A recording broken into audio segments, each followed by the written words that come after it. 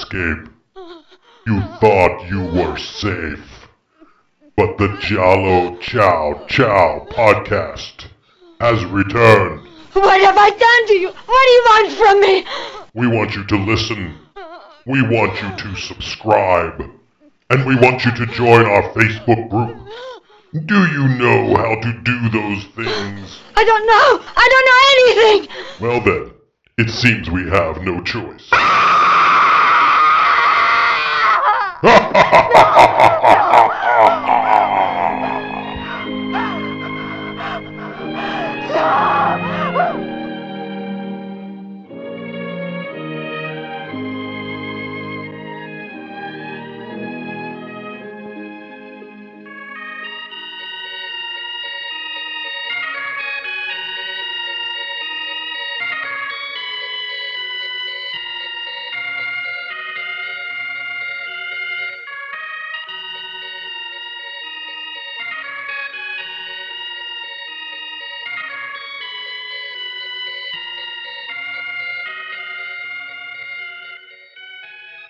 Ciao, ciao, everybody, and welcome to the after Christmas edition of Giallo Ciao Ciao, the all Giallo show that makes you talk like this.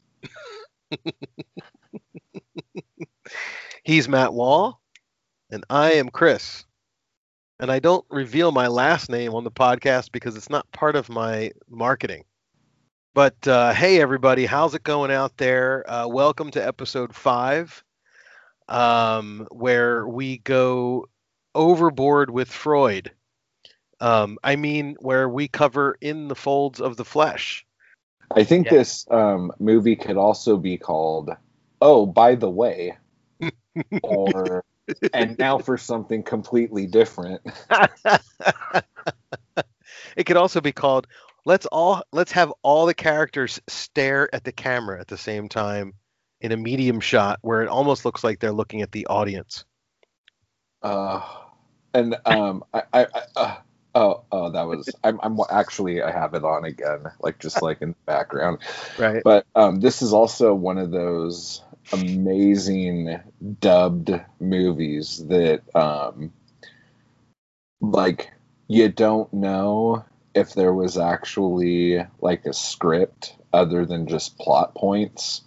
Right. Because there are actresses in here who speak English and actors who speak Italian or Spanish because it was an Italian-Spanish co-production or whatever. Right. And there's times when someone will say something to somebody and the other person starts talking on top of them because they don't know what their cues are. Right. And so the people doing the dubs just put in ridiculous transition lines that are just so over the top. Right. What was a good one? What was it? He's like, that was very good. Oh, wonderful. Have a drink. But they're talking at the same time. Yeah. There's a scene where the Fellez character is met up with it's really hard for me to keep all the names straight. The Fellez character meets up with the guy who comes to pick up Michelle in the orange sweater. Yeah. And he offers her or he asks for a cigarette, and then she asks him if he wants a light for a cigarette. He goes, "No, I don't smoke." And then I think right after that there's this thing where both of them are talking at the same time. Yeah, but the thing with that cigarette, that's another thing that was what the fuck are I could just see the people dubbing this going, what the fuck are we supposed to do here? She goes to light a cigarette, but then she doesn't light it. So why would that be? Well, let's come up with something. Oh, I collect people's packs of cigarettes. What the fuck is that? Why would that even be written in a script? Why is that even it has just no point whatsoever. And then they start walking away and she's like, "Oh yeah, come this way. I'm a very Casanova type guy, and I'm gonna, you're gonna see all the things that I could do." Yeah. Like, and it's like, what? Right. You Ah, get the impression that it might be like a Mystery Science Theater situation where, they've just been the voice actors have been given the film with no soundtrack, and yeah, maybe certain places there's a script written and other places there isn't, and they just have to improvise. So yeah. But like, I wish if anyone listening to this is a hardcore fucker, which I know you guys are if you're listening to a podcast this far into the weeds. Okay. Um, I can't remember what documentary I watched where they interviewed all these voice dub actors. oh right, And, you said and they were just this talking about how I brought it up on the last episode too. Yep. Like they talk about how they would have no fucking idea what the hell the movie was about. And there would just be shots of people's mouths moving. So they just were like, okay, let's start talking.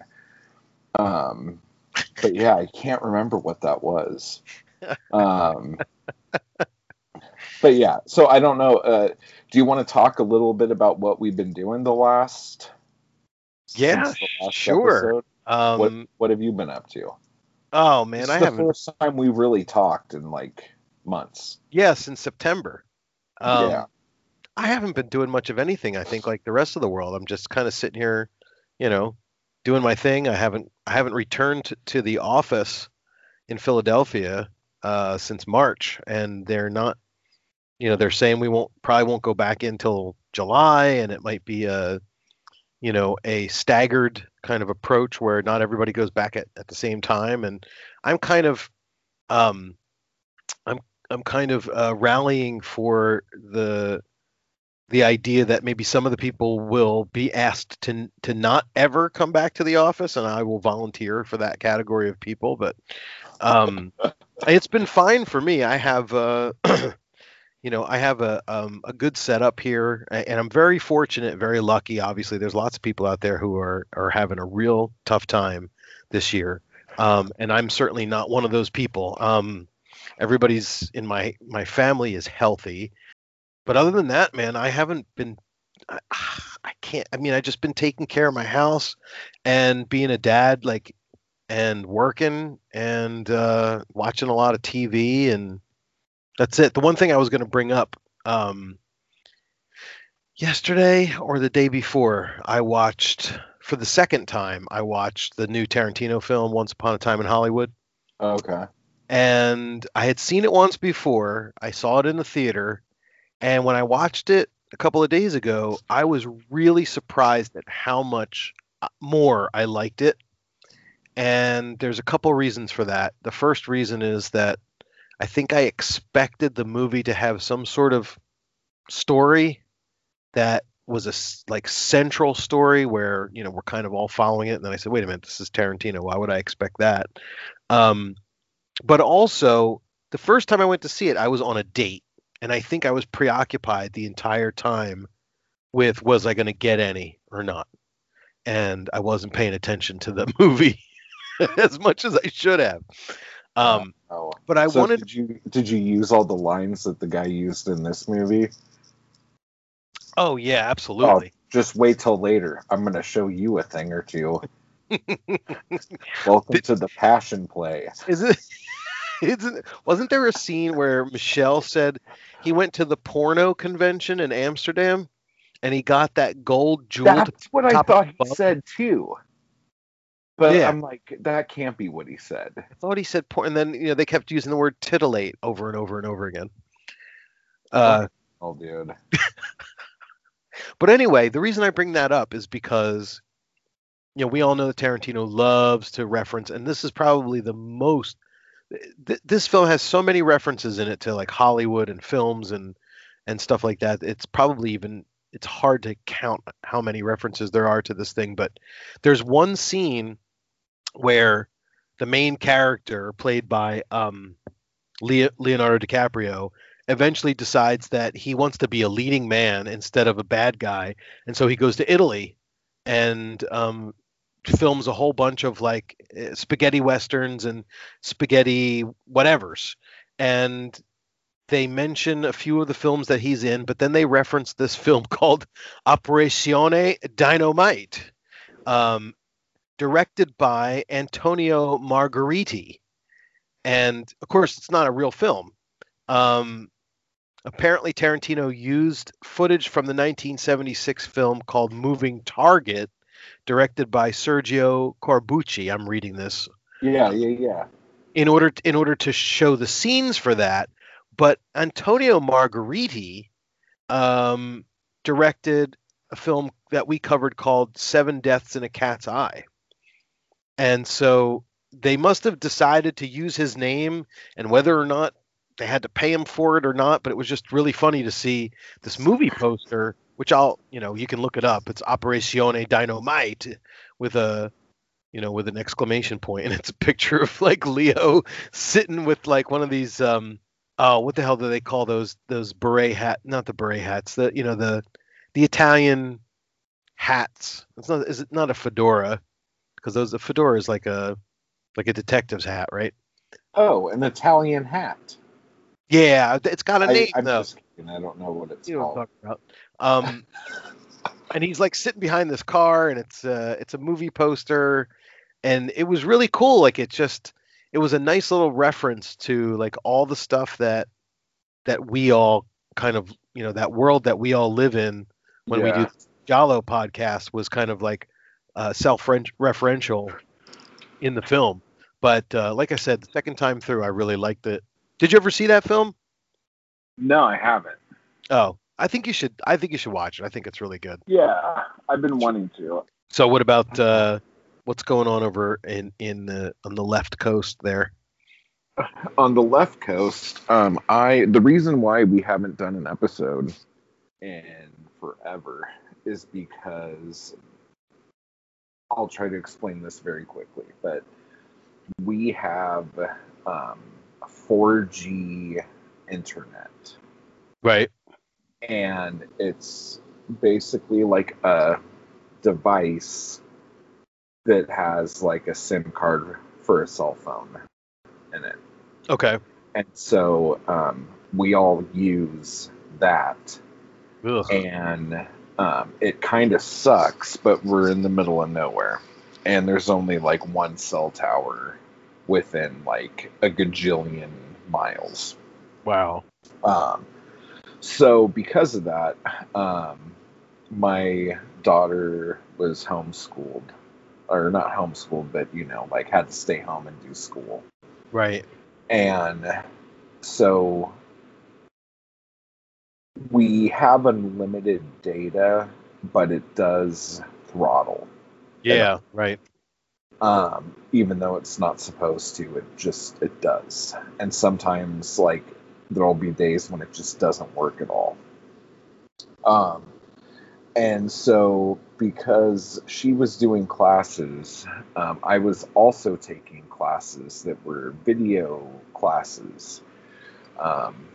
And because we were both doing it, like just doing anything from like downloading a video to watch or doing a Skype call that lasts 2 hours or something like that was taking up a lot, or would take up a lot of the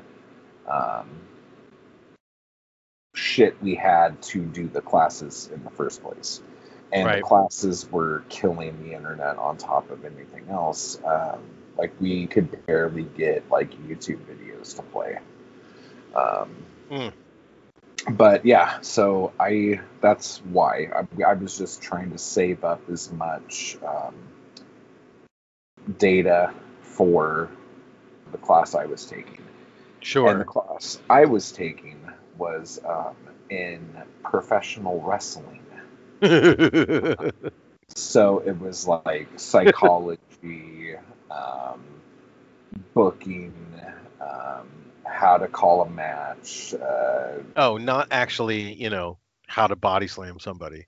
Well, no, it was all of the shit that you would need to know from like talking to somebody. You know Okay. what I'm saying? So the idea is once everything opens up again, I'm actually gonna go in and start training. Wow. Cool. It was really fun. And they're doing another online class where I went, and there's people from all over the world that do it. So if anyone's interested, if you go to santinobros.net, so like Santino Brothers, but like Super Mario Brothers, Right.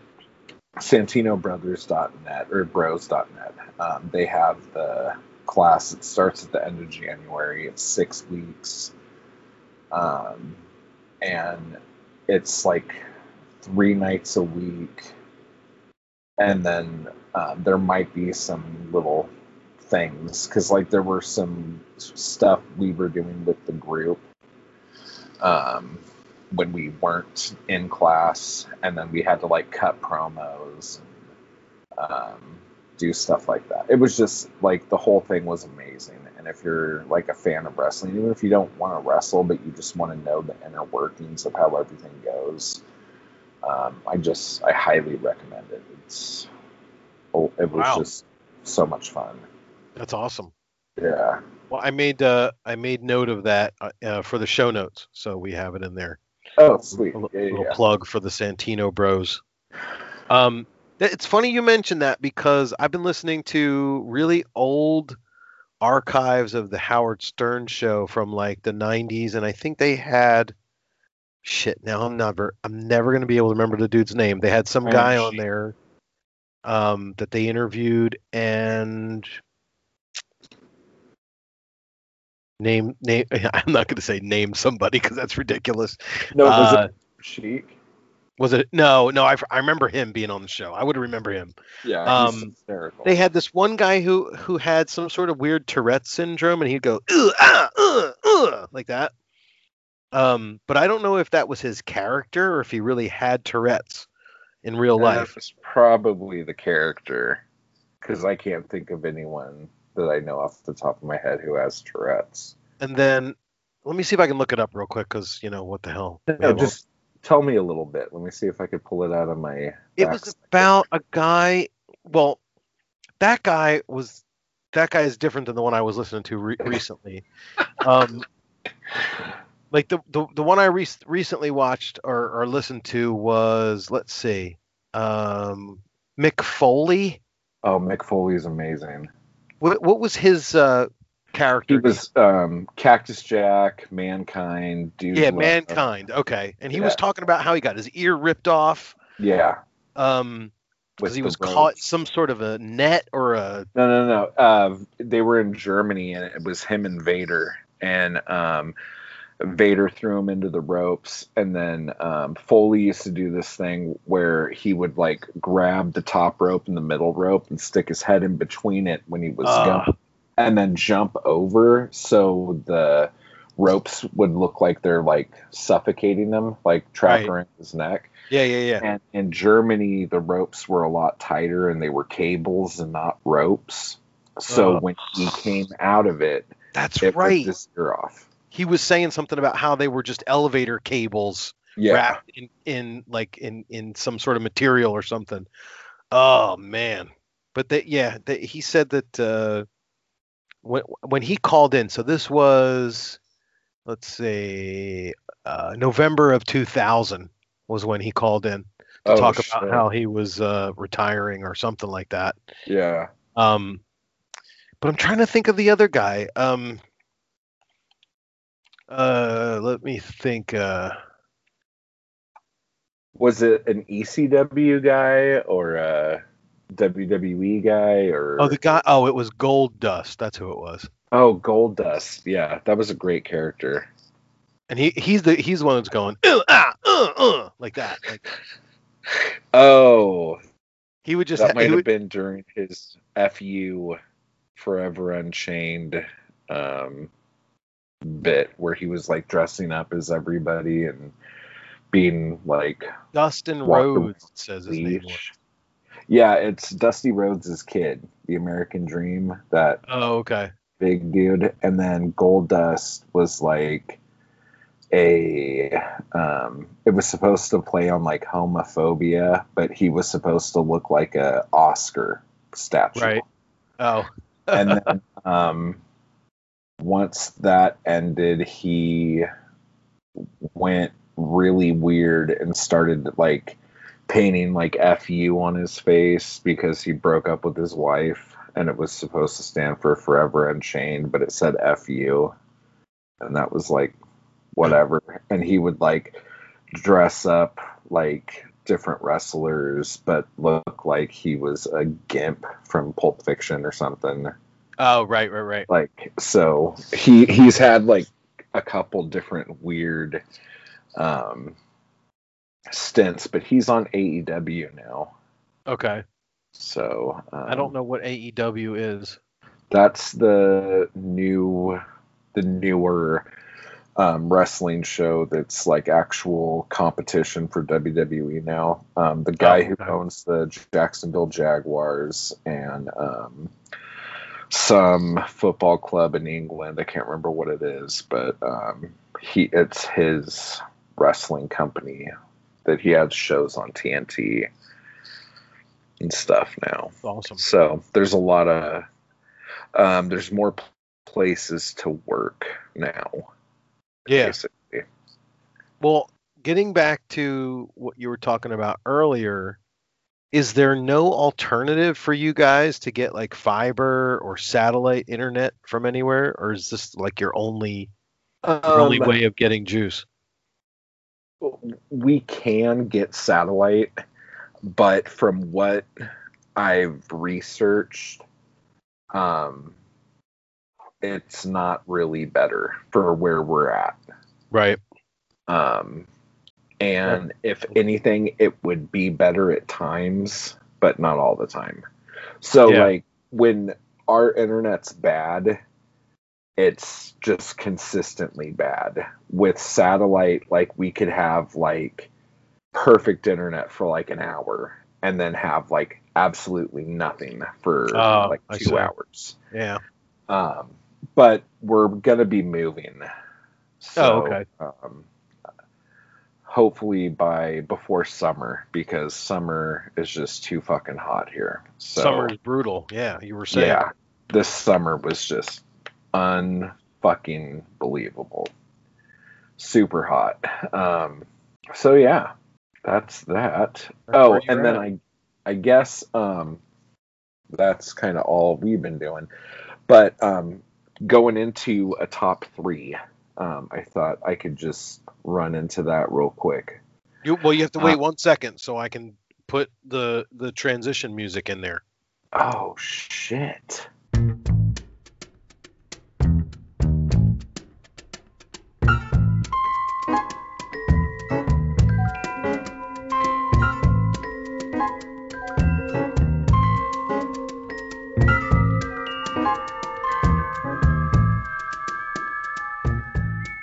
All right, it's done. That was amazing. Wasn't that great? Yeah. I could just sing it. Doot doot. Doot doot doot doot.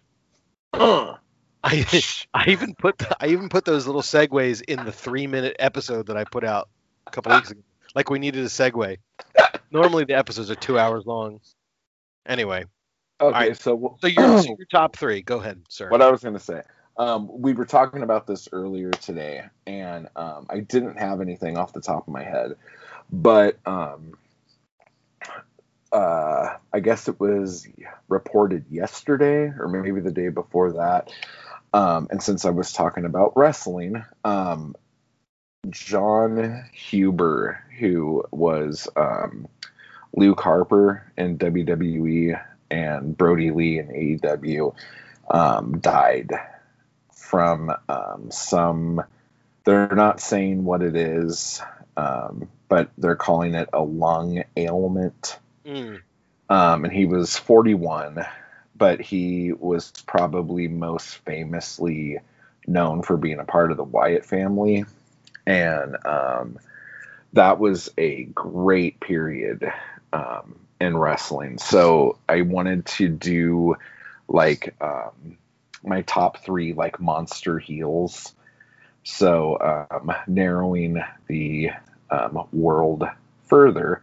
What's a monster heel? I don't know what that is. A monster heel is like the bad guy who is so like vicious and horrible and like can't be beat to the point where the big good guy, it doesn't really look like he's gonna do it. And so like my number 3, and this order could change day by day, but like probably the one that like hit me the most was when Andre the Giant turned heel in '87 on Hulk Hogan and set up WrestleMania 3, which was like the biggest thing of all time. Let me interrupt just for a second. You're saying HEEL, right? Not heal like I'm going to heal your wounds. Oh, like a heel, like the bottom of your shoe. Right. Oh yeah, because like the good guys are called baby faces and the bad guys are heels. Okay, like so a heel is like a jerk, like an asshole, like a heel, like the connotation there. So I'm thinking like potions to heal monsters. Yeah, I'm thinking like RPG, like a monster. We need a monster heel on this boss fight right now. Quick, someone get the Cyclops some Pepto. Yeah, no, but okay, yeah, but so, I remember the Andre the Giant thing. Yeah, that was like the biggest thing that ever happened. And if you were alive and like could watch TV or like if you were around in '87, like you knew that this was happening. And just that match was amazing. I thought Hulk was gonna get killed. Everybody probably didn't, but I did.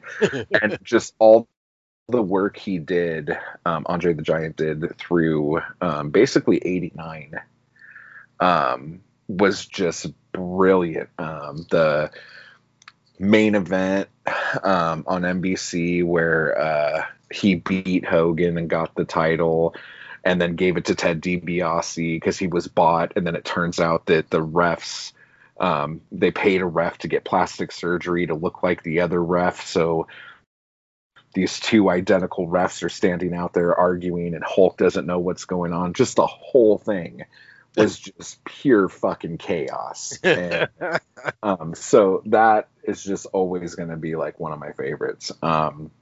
My number 2 would probably be Kane, who had this huge 6-month build where you didn't know who he was or what he looked like, but there was this story that Undertaker killed his family and his brother, but it turns out that his brother wasn't dead. And so at the '97 Bad Blood pay-per-view, Paul Bearer came out with Kane during Undertaker and Shawn Michaels' Hell in a Cell match. And Kane just fucking looked like a superhero villain, like full red and black costume with the mask and the hair, and he fucking rips the door off the cage and fire shoots up in the air and shit. It's like he got me back into wrestling. Okay. Like that was like, I was like, holy shit, this is like if you could like take like every slasher villain and put them together, right? This is fucking cool. And I was down. So he would be my number 2, and then my number. Oh, go ahead. Real quick commentary. I remember hearing about somebody named the Undertaker, but I never heard of anybody named Paul Bearer. Although I know there's a death metal band called Paul Bearer. Paul Bearer was Undertaker's manager / dad. A bunch of stuff came out, but Undertaker, like he came around, I guess it was like 1990, and he came out with Brother Love. It was really lame, and then a couple months later they're like, let's put Percy Pringle in some scary makeup and have him talk like this. And he carried the urn around that held Undertaker's power. Just great theatrical nonsense. Right. But yeah, and then it was like Kane was his half brother, and there was all this shit that happened at the mortuary when they were kids, and all sorts of stuff. Like, just awesome shit. Because 95 was a really bad year, and a lot of people fell off.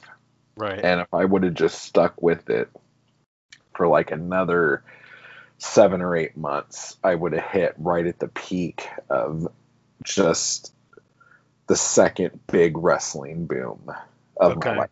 You know, I missed a lot of it. Came back kind of late to the party. But then my number one would be Kamala, the Ugandan giant, who scared the shit out of me as a kid. He was supposedly this cannibal that they brought in from Uganda who didn't really understand how to wrestle or how to do anything. And if he like cut somebody and they were like bleeding in the ring, he would start like licking the blood off of them and like licking his fingers, and he would like pat his belly. Like, if you don't know what Kamala looks like, look it up. But that was just like a huge part of my childhood. Like, he would come on the TV and I would cower. I would You'd be scared to death. Yeah, terrified. But like, I always wanted to watch him. Like, if he was on, I was watching, but I was watching from behind the couch. Right. Looking over. But he just died this summer from COVID. And that sucks. really upset me, like, a lot. That was probably one of the hardest wrestling deaths that I've had, and this year there was full of them. Yeah, this was a horrible fucking year for that. But yeah, so those are my favorite monster heels. So there you go. That's very interesting. I'm looking at a picture of Kamala, and it's ironic because he's wearing a Kamala for President 2020, and then of course we have Kamala, the Vice President. The funniest thing is that his name is what's his first name?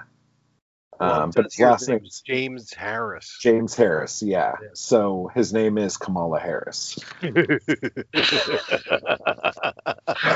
No relation. Yeah, no relation. And the thing is, like, in that picture, he has no legs because he had his legs amputated. Oh, okay. So that sucks.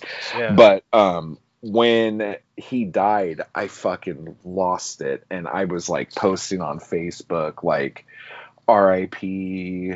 Kamala. Kamala Harris. Yeah, and all these people were like, "What the fuck? Like, how? What are you talking about?" And I'm like, "Kamala's dead." And then because I was just a wreck that night. I'm not gonna lie. And I started tweeting, "Trump killed Kamala," because he died of COVID. And so everyone's like, "What the fuck are you talking about?" And I'm like, "What the fuck are you talking about?" Oh, I know when you were talking about Kamala and how scared you were when Kamala came out. I can share a similar story, and now I'm dating myself. But when I was a kid, I used to watch The Electric Company, and Morgan Freeman used to play Dracula on The Electric Company, and he scared the shit out of me every time he would come on, and he would like open his mouth and show those fangs, and then he'd raise his arms up with the cape. Man, I head for the fucking hills. It was so goddamn scary. And if you look it up now, it's still friggin' scary. Dude, that's so funny because like when I was little, I mean, I had to have been like 3. I had my little action figures. I had my little Incredible Hulk and Spider-Man, and I would like want to watch Incredible Hulk, the TV show. And my parents were always like, "No, we're not going to watch it because you freak out." I'm like, "No, we got to watch it. We have to watch it." And so they would put it on, and he's like, "Oh, don't make me angry. You wouldn't like me when I'm angry. And I'd go, Yeah. oh no, don't do it. And I'd start screaming at the TV, like to the guy, like, you're not going to like it. Don't do it. And then he would turn. And as soon as he would start to turn, I would scream and cry and run into a completely different room and hide under a table. Yeah. And just lay there crying. Yep. And say, let me know when it's done. Like, and so they would have to come and tell me after he went away, when the Incredible Hulk went away. And then I would go back in and wipe my eyes and be like, oh, okay, let's see what Mr. Banner does now. But like, I had to watch it. You always had to watch it, right? Yeah. You knew it was bad for you. Oh, You watched it anyway. fucking Lou Ferrigno. Yeah. Oh, All right, so. well, that was good, man. You, That was a good top 3. I have to admit that going in, I probably didn't know that I could relate to very much of it, but I was able to. So that was great. Very nice.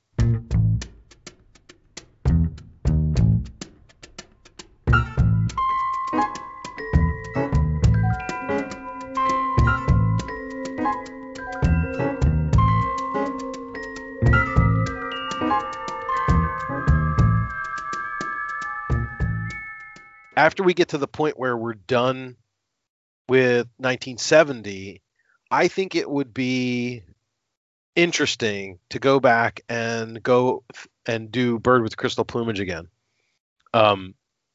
Primarily because that was the very first episode, one.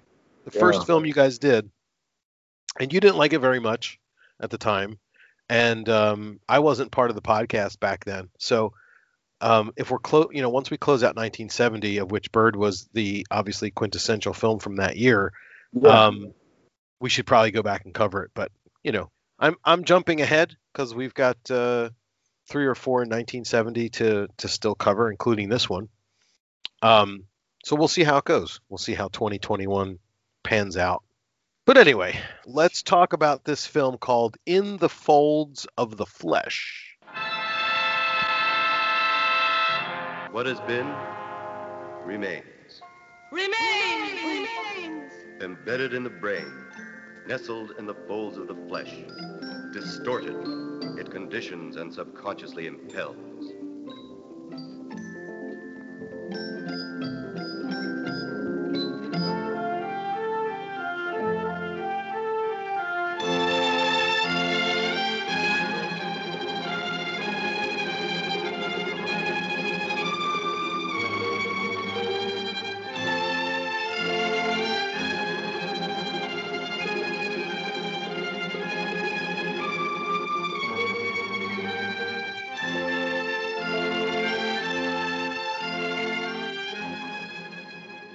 So I don't know if you want to give us some background.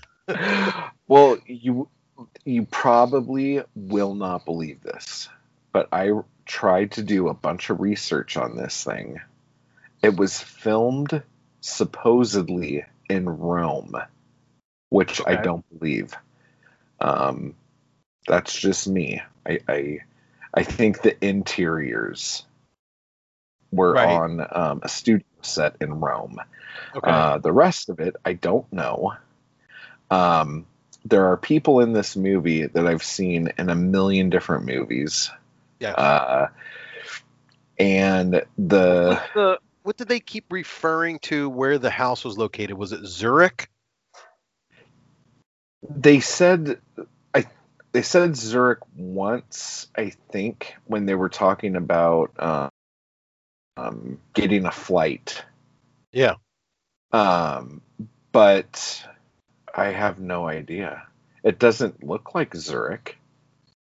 Yeah, but I don't know how you could even tell. Like the whole movie takes place on the grounds and in the castle. So well, you have this castle on the beach, and I'm like sitting here going, why would this be in Rome?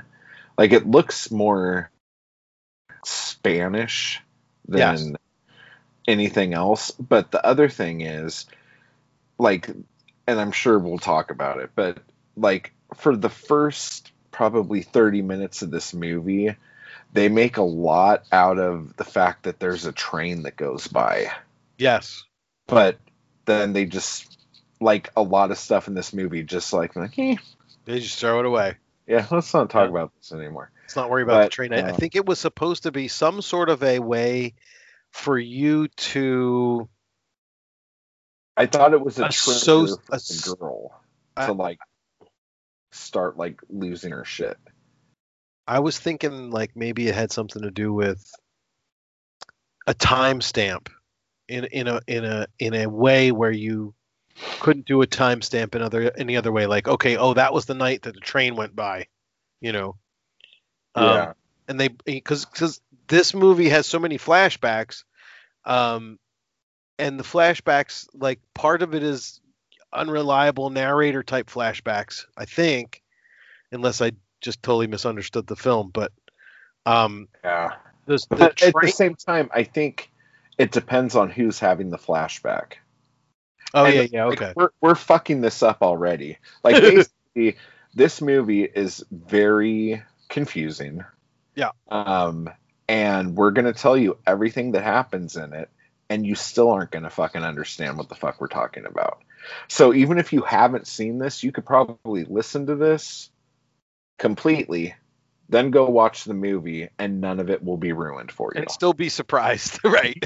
You're gonna be surprised every 5 minutes after the 45-minute mark.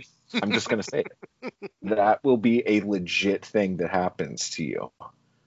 No, and you know what? And what you're saying is so true, because this is about an hour ago. I completed my third time through this film. The first time was about, oh geez, man, probably 15 years ago. I watched it.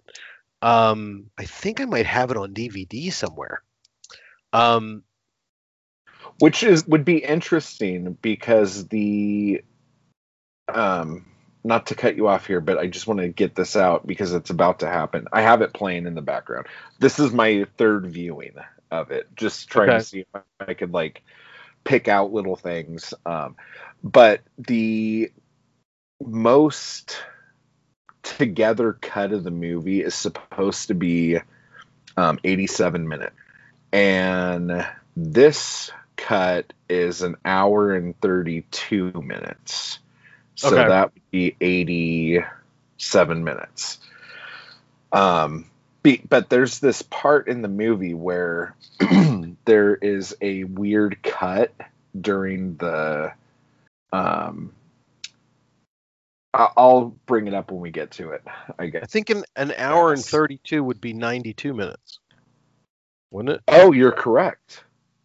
Yeah, that is But right. you know, but part of this is because of the time changes, like the PAL and NTSC. PAL versus NTSC transfers. To some of that Well, shit happens. there's a cut in the movie in this version that looks like something isn't right. Like it cuts and fades. It doesn't fade to black. It just cuts to black. And then there's like a green streak at the top. Oh, And okay. it comes back. There's And a so lot of things in the movie that don't seem right. yeah, be there's honest. continuity errors for sure. Like right now, this guy from Jefferson Airplane smoking a crack pipe or something. Oh my and god, dude! Can then we gotta it goes talk to about another him? shot. It goes to another shot, and there's no pipe in his hand. I can't wait Then to it talk goes about back that to the dude's pipes. outfits. Dude, like, okay, I don't know. This is what I'll say. This movie is a perfect example of the things I love and the things I hate. Yeah, Like, exactly. I love like the not post, but like mid-century modern kind of shit, and I hate the Baroque Right. like shit. And this takes place in a castle, so the setting's kind of weird, but there's a bunch of modern shit in it. But at the same time, there's a bunch of other shit in it. And it goes even into the clothes, where like Filesi or whatever her name is, I can't remember. She changes her outfit in every scene. Like if she walks Right. into a room, she has Yep. a full wardrobe change, and she might even change her wig. Like Absolutely. it's amazing. I love it. But half the shit she puts on is fucking god awful. Yep. And it's like, why, when you had on something so fucking amazing, did you go and kill your grandma's couch and make a fucking coat out of it? Like, I don't understand what you're trying to do. And the fucking Colin, he Ugh. is like, I saw an 8mm film of things that happened in San Francisco in 1968, and I'm gonna base my whole fucking life off of that. It's like, it's just awful. And even like the main chick, she'll be wearing something great, and like in this scene right here, she's wearing these like long white sleeves, and then at the elbow, and they're all tight, but then at the elbow it like poofs out like a mushroom. Not a mushroom, like a marshmallow. Like it flares out. And she just, but like, it flares out from her elbow and then tight again on her wrist, like elastic on her elbow and wrist, like she's at the bank or it's something. like the puffy shirt from Seinfeld. Yeah, this is worse. And but like, yeah, the stuff Colin wears is just like, like how did, like, I know those shirts were popular amongst a very small community of people for a very short window in like the late 60s, early 70s. But he doesn't wear that shit well. No. He looks like a total douche. Where would he's in a castle in the middle of nowhere. Yeah. And probably has never seen another human being in the last 13 years, which they like to throw out every 5 seconds. 13 years, yeah. 13 years. But then like they have these awesome like little fake walls, like the Let Go of My Ego, like blue plastic cheese grater walls that he looks through and stuff like that. Right. But then in the background, there's some fucking old tacky ass fucking like pilgrim fucking quilt or something. And then there's other scenes where there's like big bowl lights on a table that are just ridiculous lights. That why would they even have it here? Yes. And then like next to it would be like antique chair. It's just like the mind reels. It's a hodgepodge, absolutely. Oh my gosh. Okay, yeah, but let's just go for it. Start from the beginning. Well, it's important that you bring this up because the commentary about and I thought of the same thing when I'm watching it. It's like when I was watching it, it was almost as if they just threw up on the set. Yeah. And didn't really think about negative space or any sort of decorative theme. No. It was all over the place. Like you said, it was the Baroque, the modern, that big dome light with the red base. Oh, it's amazing. But like, what the fuck is it doing there? It's not serving any purpose there. Exactly. Oh, I know. Like, I'm looking at it right now, and they have all these like facade walls that are like hip and modern. Yeah. But like they'll shoot it from an angle to where you could see that there's like at least another 6 feet before the ceiling, and the wall just like cuts off at like head level. It's just bizarre. And it's like, if you're gonna throw all this shit together, like how come they're not hiding the fact that it's not supposed to be there? And then I'm like, was that a thing? Like fake walls? Like, did people just like have fake walls in their house, like to like break up a room to make it smaller? Well, I mean, I remember when I was a kid in the 70s, they used to have those beads that would hang from the ceiling that they would, instead of a door. Yeah, and that's cool. And that makes noise.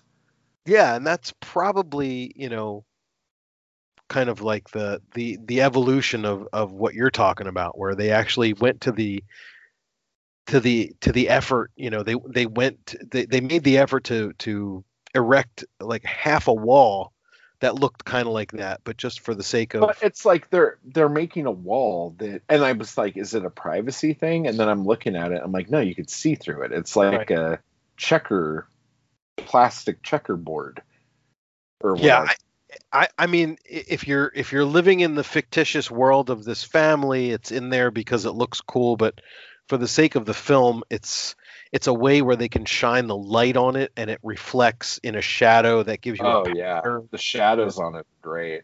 Yeah. So the funniest thing about that chick's room is that she has like an Encyclopedia Britannica set and a TV from like 1950, and it just like everything looks so hip and modern and cool, and then like you see this like old encyclopedia set and a fucking TV that oh god, I'm at the scene where there's a asylum that looks like any other room in this house. The asylum and it took me the whole fucking scene before I realized that they weren't at the house. I thought they were having a party.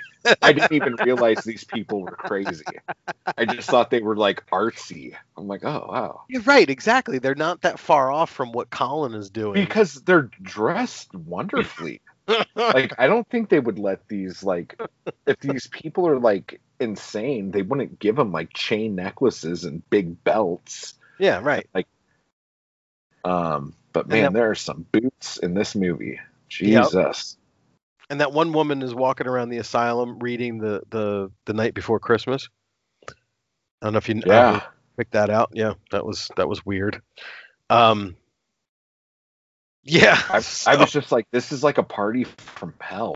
And if you look, the girl was sitting on the same fucking... Yeah, this is the same house.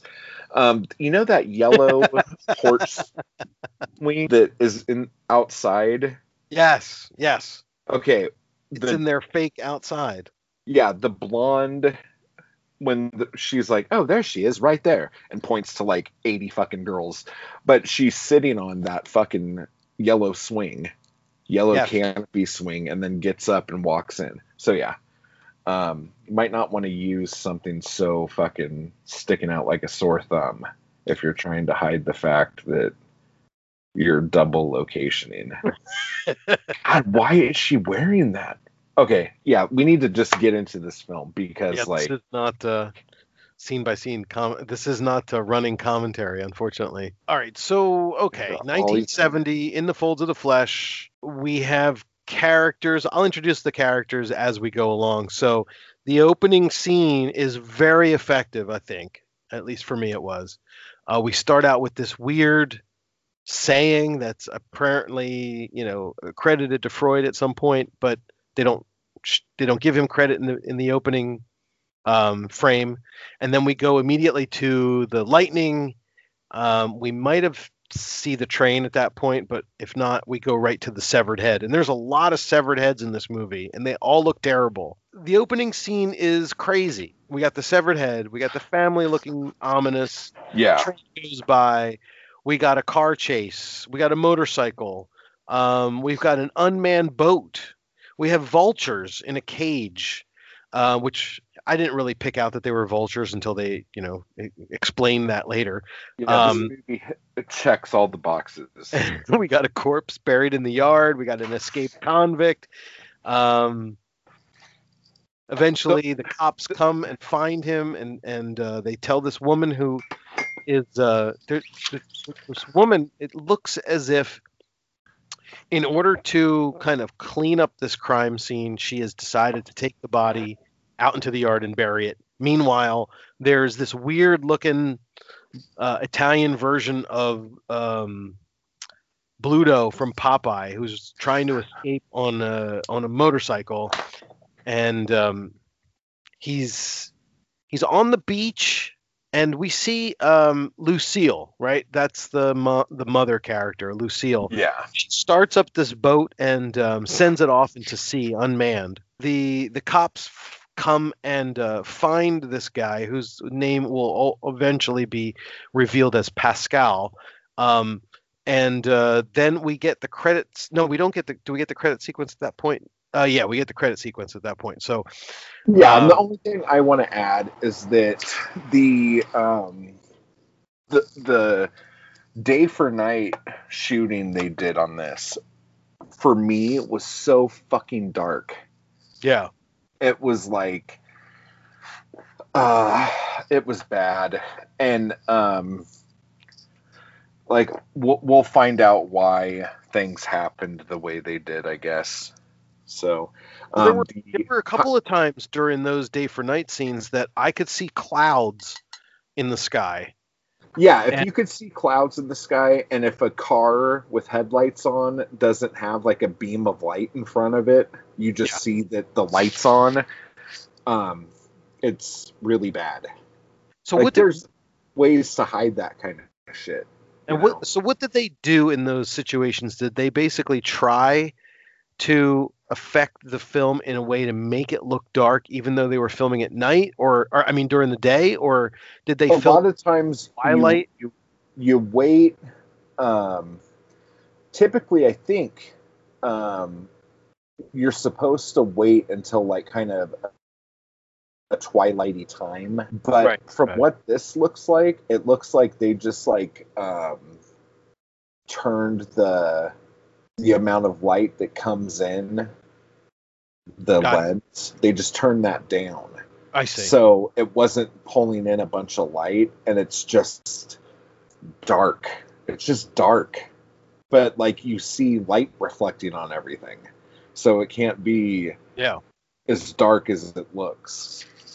Yeah, because I mean, if we compare that to another giallo, the one that comes to mind first for me is The Fifth Chord, and of course that was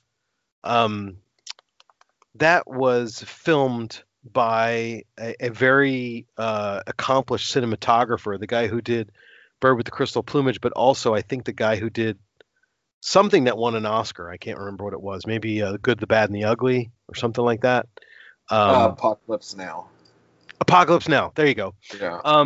So if you watch those scenes, they do the same kind of day for night, but in the film, it's all about how they were out late and it's New Year's Eve, and now it's Happy New Year, and they've been out for a long night of drinking and they're going back to their cars and going home. So that sky that's kind of dark blue, it could almost work because it's like the sun's starting to come up. They've been out all night.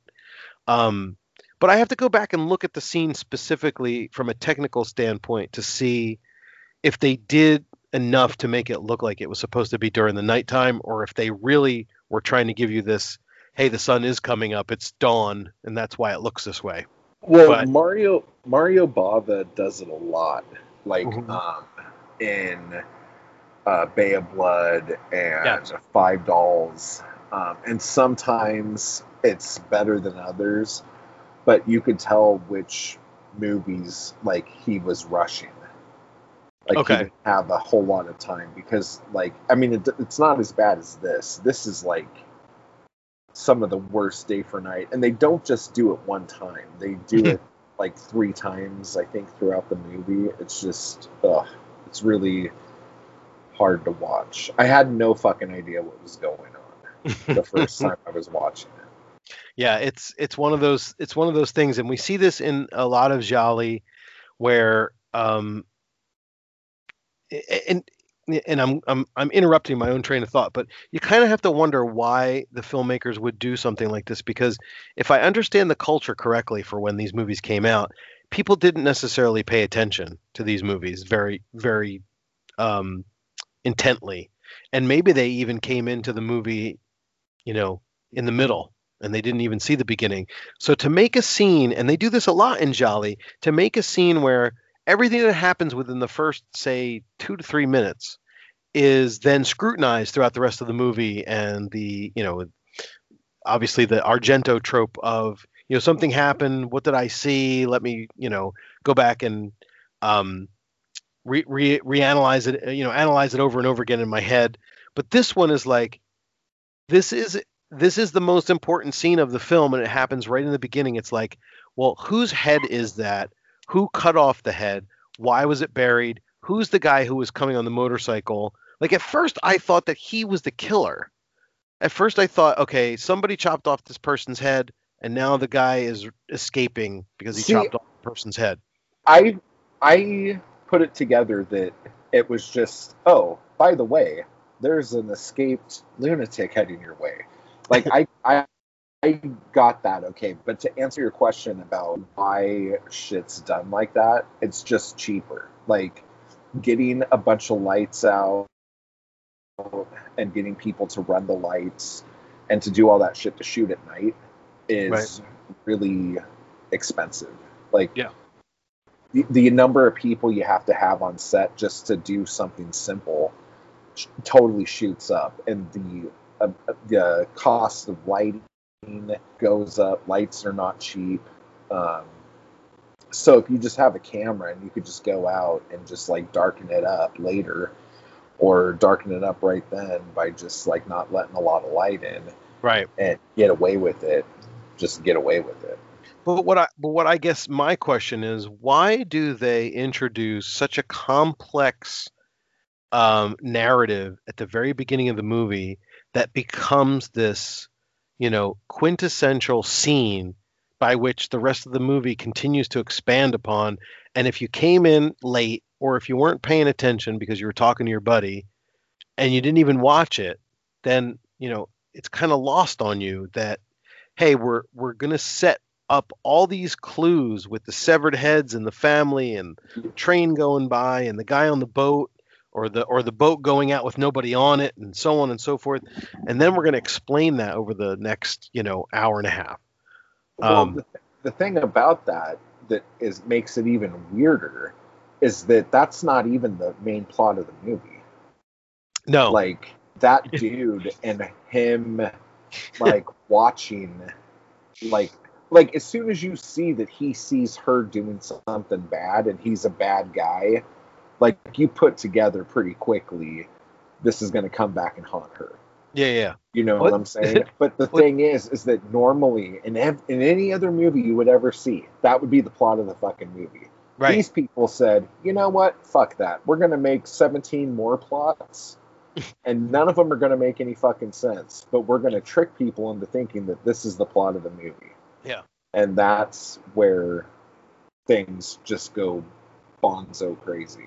Well, it's such a great point, because you're right. I mean, when they do so much establishing with that opening scene and that was probably the most produced scene in the whole movie, with all the stuff going on and the car chasing and this and that and this and the visual effects and blah blah blah, whatever they were, and to have that not even really be what the movie's about or what the whole point is about. We'll get to it. We'll get to that part. But yeah, it's a good point that they did all that work to push forward a plot point to push a plot point forward that really didn't matter. But anyway, okay, so we go to the credit sequence, which I liked. It was basically a bunch of tie-dye paint swirls going around in spirals. It was like one of the dude's shirts, and he like fucking puked on himself. Right. And it's you can see, I think you can tell from the credit sequence that we're talking about Spanish and Italian co-production. The music, the score and music composer is credited for Jesus Villarrojo, which doesn't even sound like a real name. Yeah, and I honestly think a lot of the music that's in this is pulled from other stuff. And it's terrible. Yeah, it's not I good. hated the fucking music. That's the other thing, too, because not only is it terrible and pulled from other stuff, but there's no through line. Like, it all sounds like a compilation your deaf grandma made for you. Like a bunch of songs that don't match anything. Like, they don't... It's like they don't match each other, and most of the time they don't even match the scene they're in. Correct. But there's a couple of death scenes where I swear to God the music is either from one of the Frankenstein movies or from Creature from the Black Lagoon. And I'm like, dude, wait a minute here. Like, Well, no, it's just that it's that one like dissonant chord that they keep just kind of pulsing like wah, wah, wah, and it's mostly like trumpets and stuff. But I noticed that like there's a scene and we're jumping ahead, but there's a scene where what the hell's his name? Pascal decides to take a bath, and I don't want to even start to talk about that yet. But yeah, there's a scene when he's taking his bath, and Colin is looking in the window, and so as you do when when they have the camera on Pascal in the bathtub, they're playing his little theme music, and then as soon as they cut to Colin looking at him, they switch the music to that wah, wah, wah, and then they switch back to him and they play the music again. It's just like this is one of those movies where the most lively music in the whole movie is when Pascal's taking a bath. It's like he's having a fucking party. But it's the same music that he puts on after they come in from the first time that they're digging, and he puts the record on. It's the same music, I think. Oh. But I don't know if it is. Is it? I think it is, because I noticed that music when he put it on. I'm like, he's like, okay, I want to listen to a little music and relax and get down and have a drink. And the music that he puts on, I was expecting some sort of like, psychedelic, jazzy, weird bossa nova kind of music that you'd come to normally expect in a giallo. And this was like something else completely. I have to go back and listen to it again, but it didn't make any sense. But I thought maybe that was going to be his theme, because they played. And again, this might be 1970, because this is the beginning of a lot of tropes. Because like, even if we were looking at Perversion Story, right, the music of that, I think you kind of like it. I fucking hate that music. It's annoying to a certain extent, because it's really loud and brash and ecstatic. But it's well played and it's well composed. And I think you're into that kind of music. Yeah. But like the whole like bossa nova thing, I don't think has taken shape yet.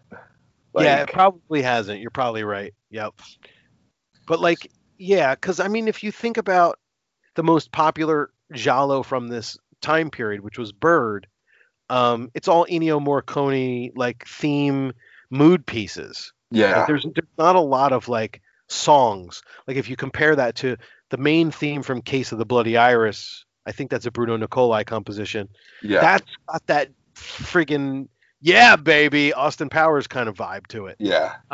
Which is stupid, because Austin Powers vibe really is a reference to a bygone era, but I reference it back to Austin Powers, which is kind of stupid, but that's because I'm an expert. So and like the strip nude for your killer theme. Like I always go to that. It's like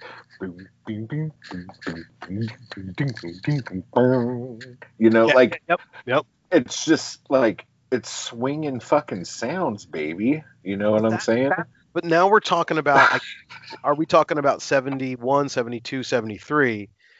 And you can already see, and I'm glad you brought this up, because we're trying to look at these films and give it somewhat of a historical context. We're trying to establish a fucking pattern here, folks.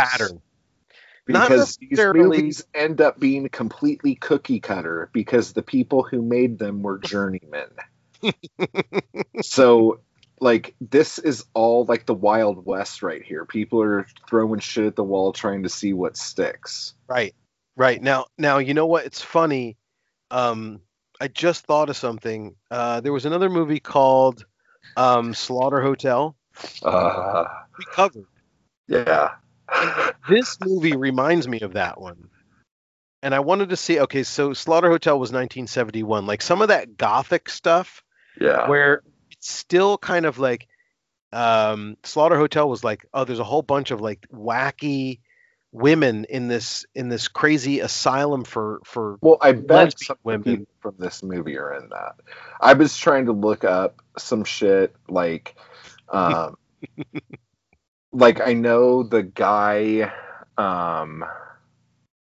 He'll come up later, but there's a guy in it that you'll recognize from Almost Human, or Short Night of Glass Dolls. And there's a girl in this movie that isn't credited for some stupid fucking reason. Oh no, I did find her. I know who you're talking about. Oh, you found her? The one who's the real, the one who's the real Esther, or not the real Esther, the other The one. real Slim Shady? The real Felice or Okay, Felice. who is she? She wasn't known for anything, honestly. I No, thought dude, I've I seen thought her that in something. I thought she looked interesting. Her name is Giancarlo Sisti, which is actually a guy's name. Wait, I'm looking at the wrong guy. Wait, hold on, everybody. Her name Hold on, is everybody. Too much. Bill Henry. Because I thought I did it. found her, and it ended up being the doctor. Because Oh. the doctor has like Oh, wait, here 4 we go. lines in the movie. Maria Rosa. She's Spanish. Maria Rosa Scaluzero. If you look her up, you'll see there's a picture of her. And normally she has brown hair. And she's probably like the most attractive actor in the entire film. Yeah. Now, what was she in? Let's see. In the Folds of the Flesh, obviously. She only has 5 credits at the moment. So maybe whatever it was that you saw her in is not on IMDb, but she only has, something called La Rivoluzione Sessuale from 1968, The Violent Four from 1968, Oh. and something called Avanti in 1972, which I think is a comedy. But anyway, We'll figure it out. But the girl who plays the other Fezaleza, what is her fucking name, dude?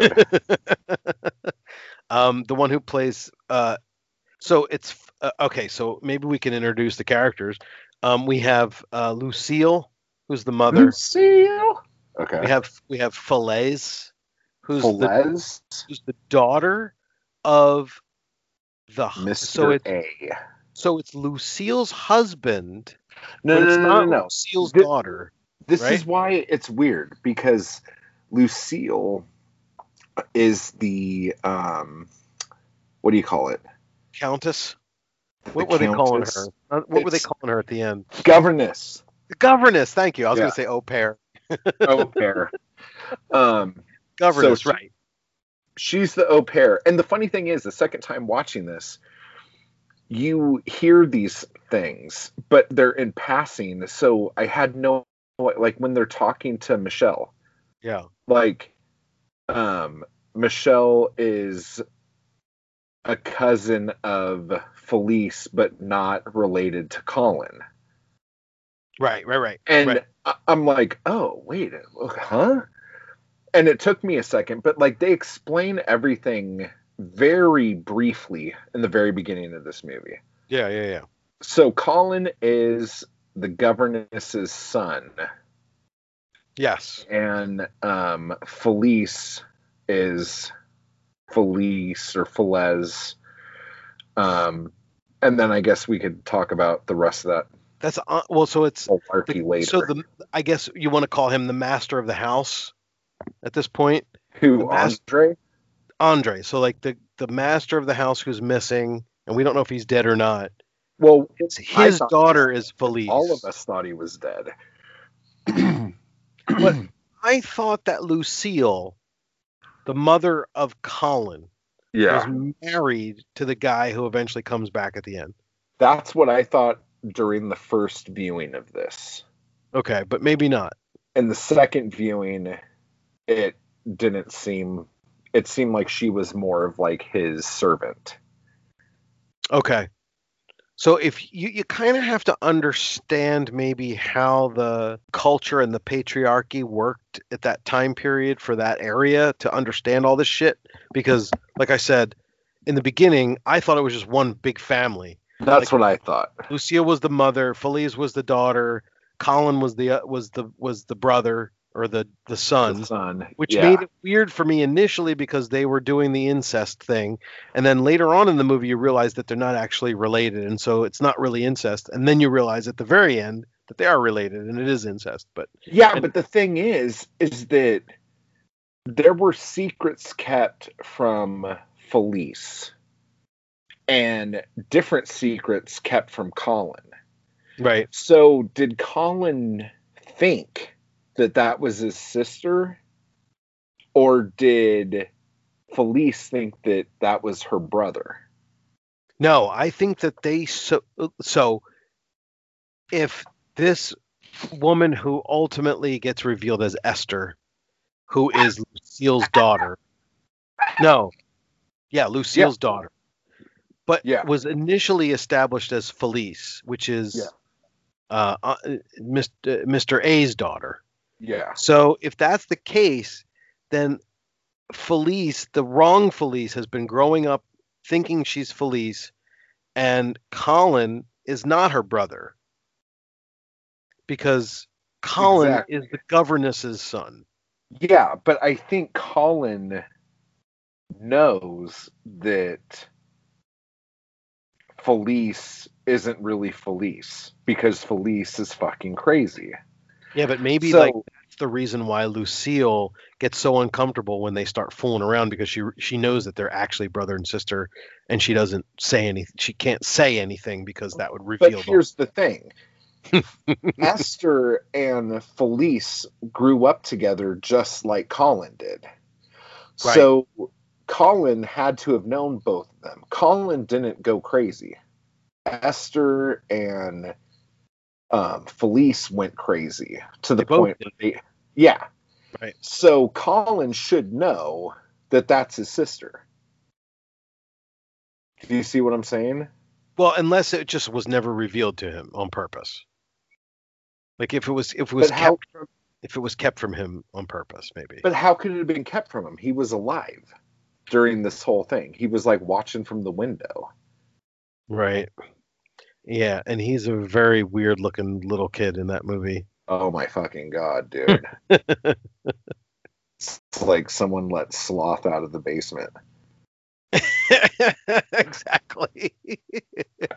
Well, not to change the subject completely, but the woman who plays the fake Felice, real Esther, her name is Pierre Angeli, and she died very soon after this movie. Yeah, she had the barbiturate overdose. Yeah. Mm-hmm. She was 39 years old. But the thing that I thought was weird, she won a Golden Globe. Yeah, and not only that, but she had an identical twin that was also wanting to be an actress. Huh. So I don't know if that means her sister was also an actress, and that's why she looks familiar. Yeah, that's really interesting. It's an interesting backstory because she wanted to be like a huge Hollywood actress, moved to Hollywood, couldn't get any fucking work really, and killed herself. But wasn't she married to somebody who was important? Yeah, she had, I think, 2 or 3 different husbands. Okay. But yeah, producer types. It's really interesting that she did this movie and maybe a year later she was dead of an overdose. Well, anyway, getting back to the film itself. This movie might have pushed her over the edge, dude. I don't see why. A little too close to home. I'm pretending to be somebody else. I have a twin sister. Don't you understand this? I'm in love with my brother.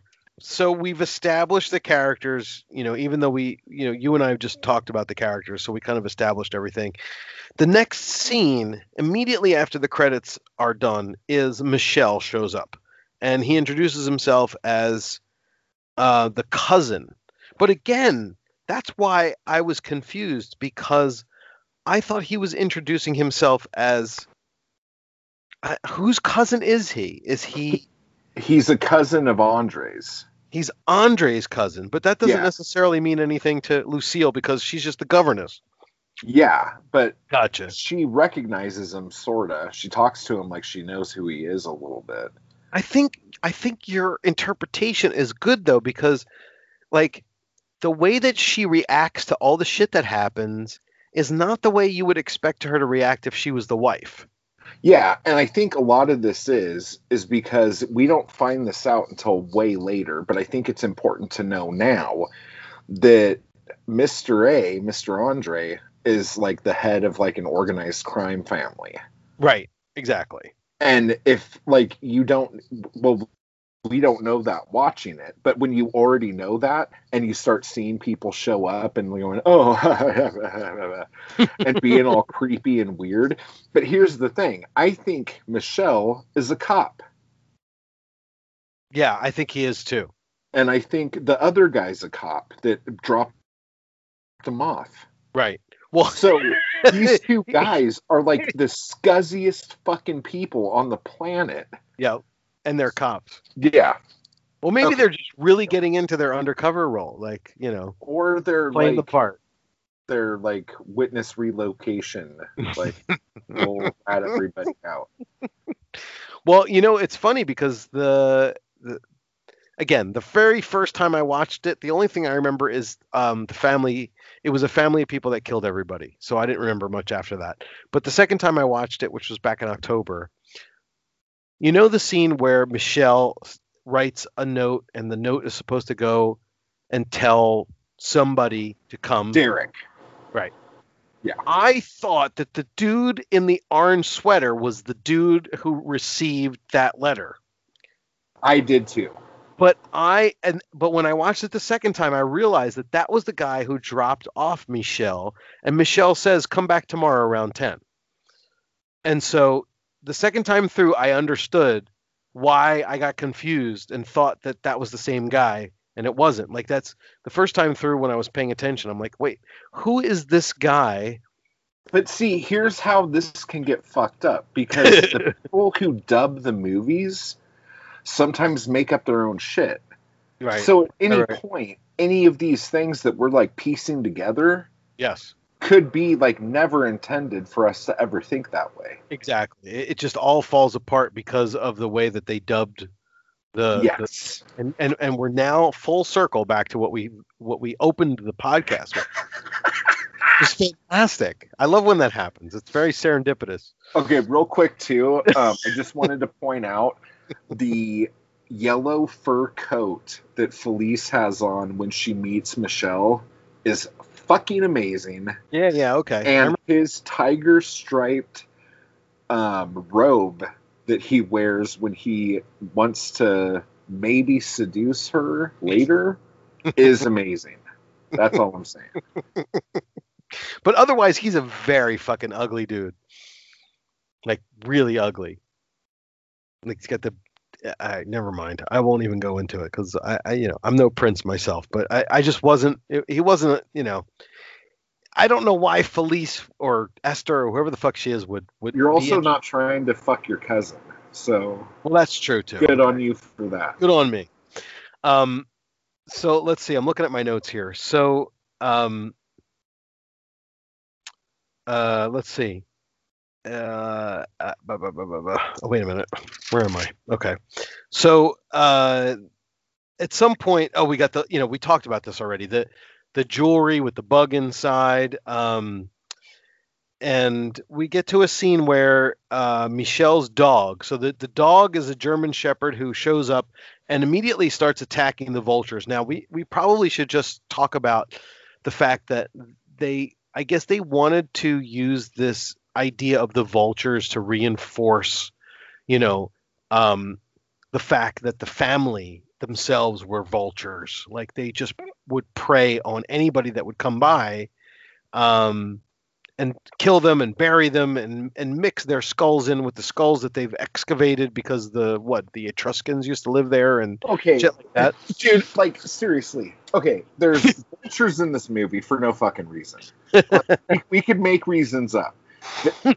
Suddenly, this whole place is an excavation site of ruins of some fucking shit that makes absolutely no sense. There's bugs wrapped in gold crawling on some chick's hand. Like, there's all these things that they throw out in the beginning of the movie, and then they just go, Like, man, our plot's getting really convoluted. Maybe we should kind of lay off on some of this other extra shit. This movie has everything in it. It does. It For does. no It reason. has it all. Yep. And it's none of it's tied together. And it's a really interesting point because, again, we assume that the way that we watched the film was the way that it was intended to be put together and edited, but maybe, there, like the idea, some of these scenes just, how you used to talk about how we used to get onto this topic on the podcast where we would say something like, maybe they didn't know who the killer was before they started filming, and then, as they're putting this thing together and filming these scenes. I don't think that's the case here. This story is so fucking convoluted. Yeah, they had to have it ahead of time, but they had to write it backwards. Right, but I'm wondering if the scenes themselves could have been interchanged and, well, I guess not, because I mean, basically the movie is divided into 3 parts. The first part being Michelle and who's the next guy who shows up? Colin. No, not Colin. Derek. No, it's not Derek. Derek's not the Derek. Inspector's Derek's the guy who's secret supposed to identity. come back. Yes. This guy is that guy who was in T.J. Hooker. I can't remember what his name is. Not William Shatner, but the other guy. Looks like him. Is it Alex? Yes. Is that his name Alex? Okay. Yeah. And, there's all this... Okay, well, first off, for no reason, Feliz Navidad stabs fucking Tiger Robe when he's looking through some papers. Yes. She just kills him. But not before Colin strangles his dog for finding some sort of bones in the ground there. And I think they really just they went to the edge of what was acceptable for making it look like they were trying to strangle the dog. Because I know at this time period, especially if you go and look at the cannibal movies, there was a lot of animal cruelty that was filmed. And it was, it was obviously censored, but it was allowed to happen. And this doesn't look like that, but at the same time, they're shoving the dog's head down into the ground. Yeah. So it's kind of on the edge there. My thought here was this was probably your clue that he worked for the cops, because it's a German Shepherd. It looks like a police dog. I don't know if Italian police use German Shepherds, but the dog just takes off running like he's on a mission. Yeah. I'm going to go find some fucking dead bodies. Yeah. But the thing is that this body that the fucking dog's looking for is 13 years old. Right. So we come back to this thing, what the fuck's been happening the last 13 fucking years? Why is it now, important to fucking close this case? Yeah, exactly. Maybe it has something to do with nothing has happened. And then later, I'll hit that later. But yeah, so he kills the fucking dog, and yeah. Go ahead. Sorry, I don't want to jump ahead, and all I'm doing is jumping ahead. No. The thing that you're saying about whether we should have noticed that the dog was a hint that this was really a cop. That's a really good point, but it never would have come to me that way. And I may just be that type of person that doesn't notice that kind of minor shit.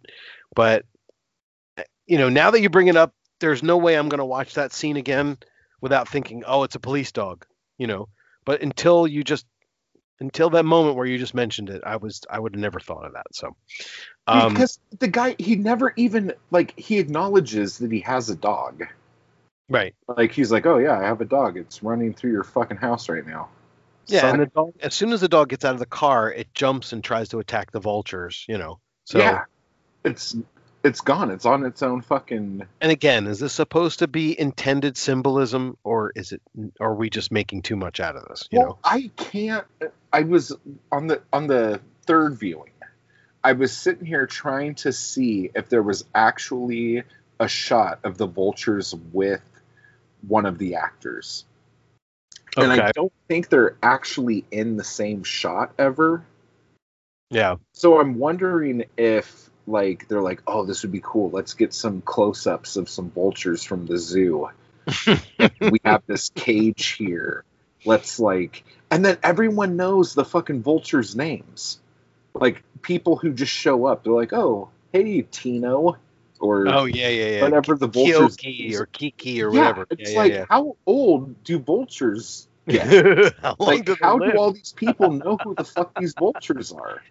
Yeah, because even when Felice was doing her flashback, she remembers who they are, and she hasn't been around for ages. So yeah.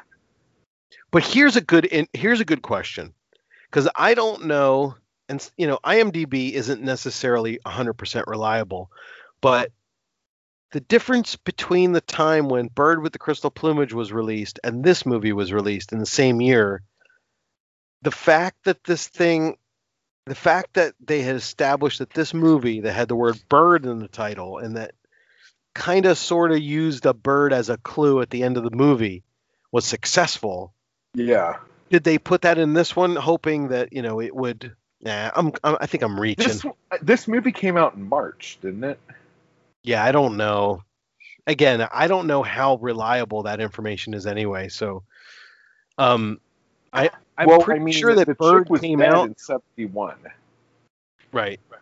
So I think this movie could have was filmed shot in 1969 at the latest. So I don't know when This wasn't Bird out was yet. shot. Stop. Maybe this wasn't out yet,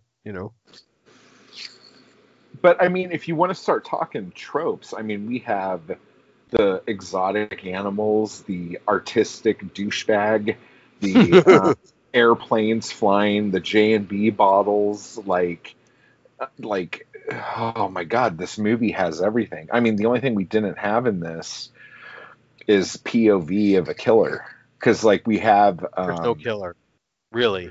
Well, there's many killers. Yeah, and but- I don't want to start bringing up the Giallo score, because that's almost like me, having PTSD of things that happened in my past. But I did make the score. I did go back and run through the score, and I got a score for it. We'll talk about it later. Okay.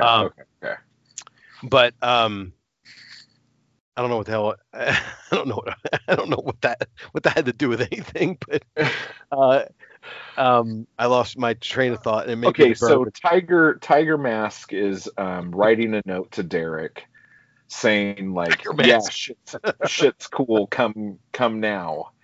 Yeah. And then he's like everyone does in these movies, like the second you write a note or the second you make a phone call, your minutes are numbered. Yep. So he goes into the room of Felice, sees her laying in bed. She's pretending to be asleep. So instead of attacking her right away, he starts going through her papers like a maniac, making as much fucking noise as possible. She sleeps with a knife under her pillow and gets up and fucking just stabs him because there's some dude in my room dressed like a tiger. I'm going to stab him. I do. Right. Yeah. So. But when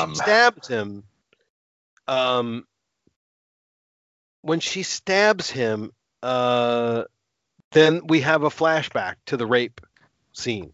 Yeah, but if you notice, every time she has a flashback, she's looking at Felice. She's not seeing it through her eyes. Yeah, right. She's not seeing it as the victim. She's seeing it as somebody watching it. Right. And I think that is kind of crucial to the big twist. Yes. Well, and the other thing that pisses me off a little bit, and it's confusing, is that we know, and we're not spoiling this, we're going to spoil it, whatever. We know that the actress who plays Felice in the beginning is actually eventually identified as Esther. Yeah. And a different girl is identified as Felice, but the girl who plays the Felice in the flashback is a third girl, a third actress that doesn't look anything like the other two. So Yeah. you know, it And just then makes things the even girl more who confusing. plays Esther in the flashbacks, which is ridiculous. She doesn't look like either one of them. She just has darker hair. Just has dark But hair, right? she's not in any of the flashbacks until it comes out that she At the end. exists. Right. And then we see all the same flashbacks, and there's this other girl there. Because, like, in the very beginning of the movie, when we see the decapitated body and Lucille, we only see the two kids. Esther's Right. not in that. Right.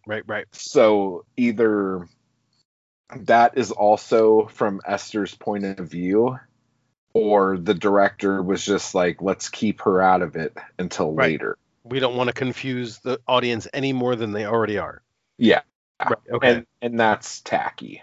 That's like saying like, oh, of course you couldn't figure this out because I didn't give you the clues. No, I like your. I want to go with your interpretation instead, which is it's a different person's point of view. I like that better. I want to suspend disbelief and be the optimist here. So Okay, let's do that. So so let's move to we're trying to scene by scene this, but it's almost impossible. So we get to the next part, which is when Alex shows up in his nice orange turtleneck sweater and asks Felice/Esther if she has a cigarette. Then all of a sudden they just start flirting and talking about Michelle, and they start talking about cigarettes. What was the dog's name? Bobo? Oh, the dog. Oh, he finds the dog's collar. That's what it is. Right? And he sees Lucille and Colin doing something very fucking suspicious, and it's just like, I guess that's what you do in an outhouse. Huh. And Felice's outfit here is half amazing and half like disgusting.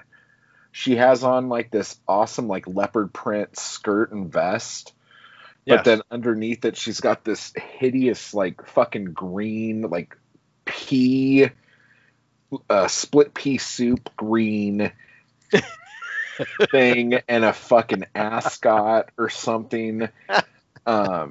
It's just like, she's so close to being like the coolest chick on the planet and just can't pull it off. Can't pull it off. And when you get the close-ups, you realize that she's not really, she's got a little bit of wear and tear to her face. Oh yeah. A little bit. Yeah, see now, like she's beat. I have to stop for a second simply because this is where like they do a lot of the talking that we talked about at the very beginning of the episode. Like he's saying stuff that doesn't make any fucking sense. She's agreeing with stuff that doesn't make any sense. They walk inside. He grabs her and pulls her on his lap. She spills her drink.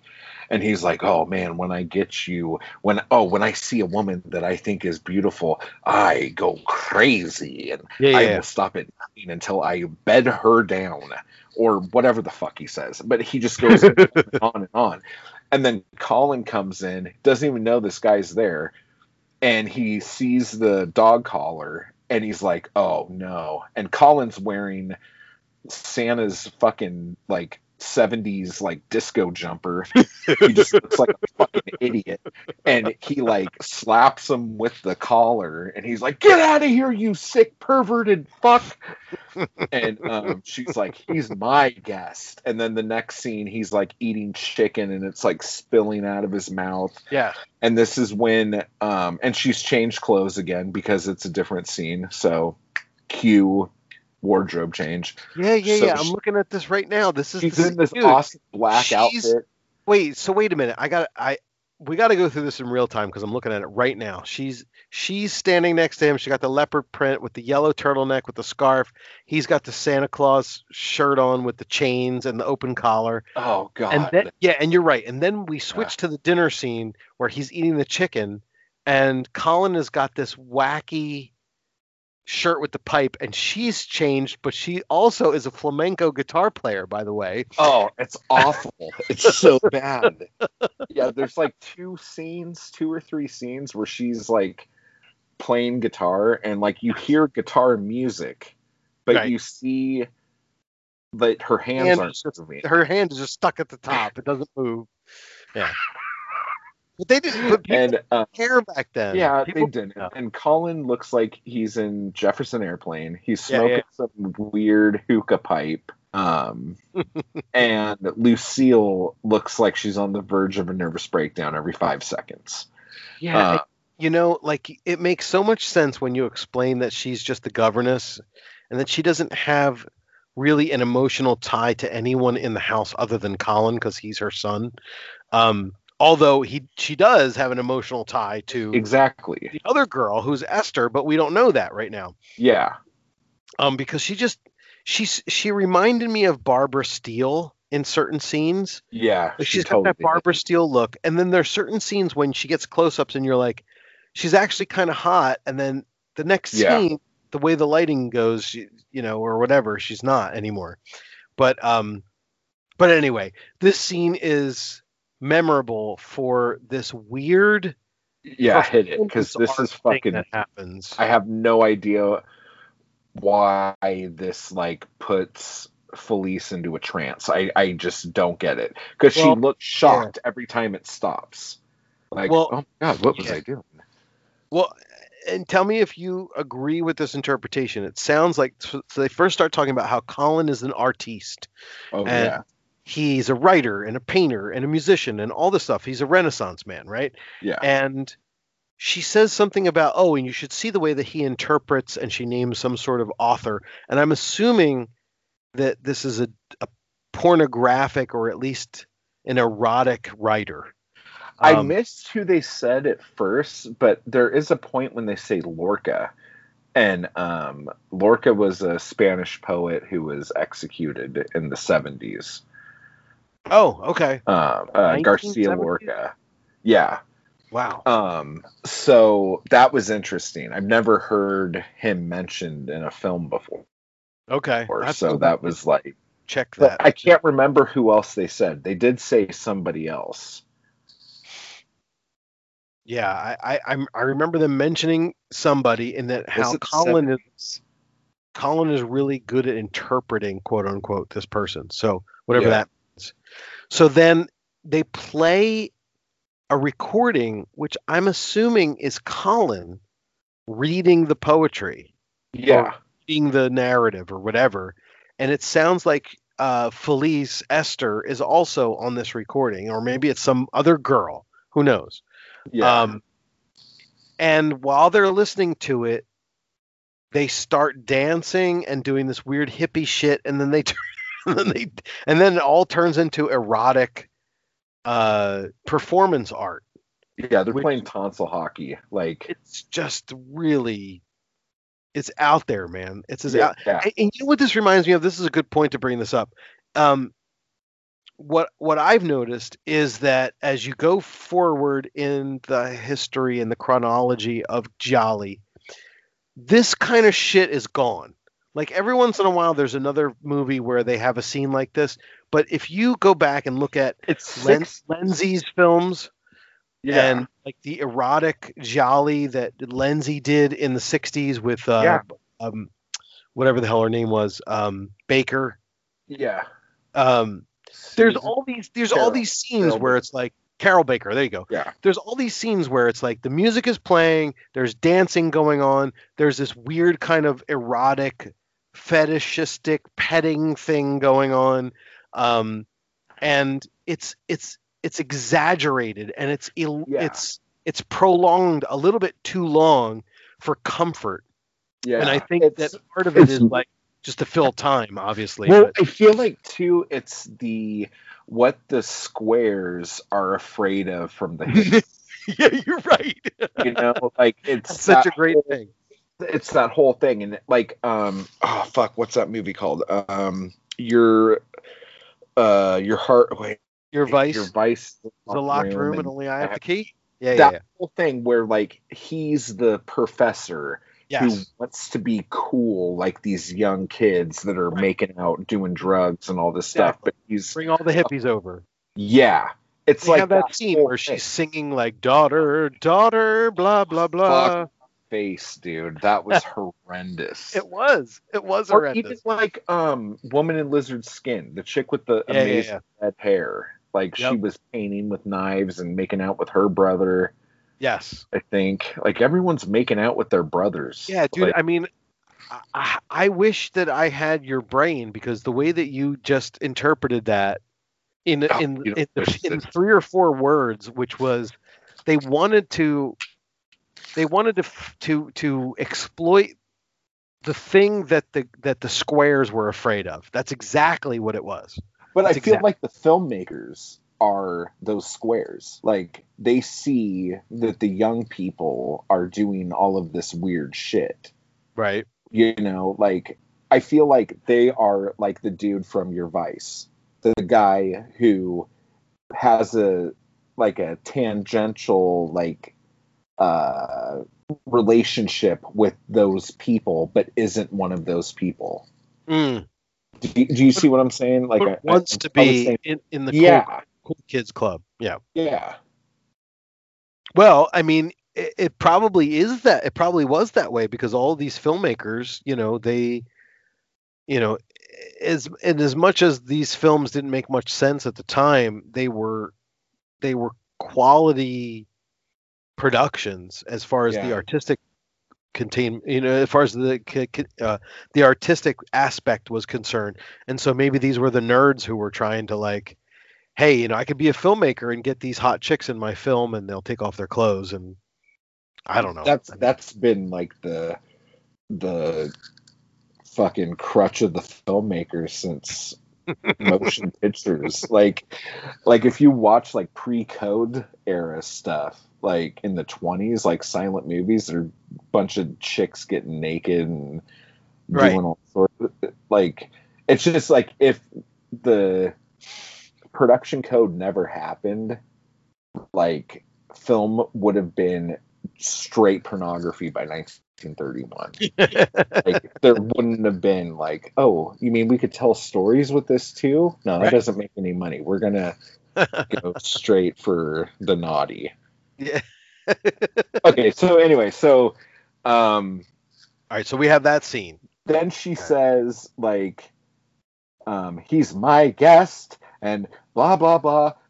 So you guys could leave now. And so she tells them to leave, but then she leaves with him. Right. Whatever. Like, it's just weird. She says she's going to show him to his room, but then the next scene is them in bed together in her room. Right. So. And of course, we have Colin watching, as he did last time, because he's a perv. Voyeuristic. This is another thing with the flashback. Oh yeah, we'll get to all that. Yep. I'm getting all on top of myself here. And then of course, she tries to pull the same shit that she pulled on Michelle, but Alex isn't having it, and he's like, "Oh, if you watch it, it's kind of funny because she goes to stab him, and he goes to block her hand and misses. And her hand keeps going, and she has to stop. I did notice that. That's really funny. The second time through, I'm like, wait, that looks like some sort of, unintentional mishap. Fucking hell, that would have been just the icing on the cake. That would have made this movie legendary. But yeah, so he's like, oh, so you get your kicks by gutting people or something? Like, I don't know what he says. And then she's like, oh, okay, whatever. And so they're like back to doing whatever they were doing. And he runs his fingers through her hair, and her hair comes off, and she starts screaming, and he, like you do in these movies, starts fucking laughing at her because her wig fell off. Just laughing hysterically. And fucking, there was the part where Colin's like, hey, don't you know what a praying mantis does to the male? Well, here's your warning, and all that shit. And so while he's laughing, she takes a giant sword off the wall, like she thought she did when she killed her father, and she takes a swing at him and chops his head off for laughing at her for wearing a wig, even though she was going to kill him anyway for him just kissing her. Right. So, That's a very good recap.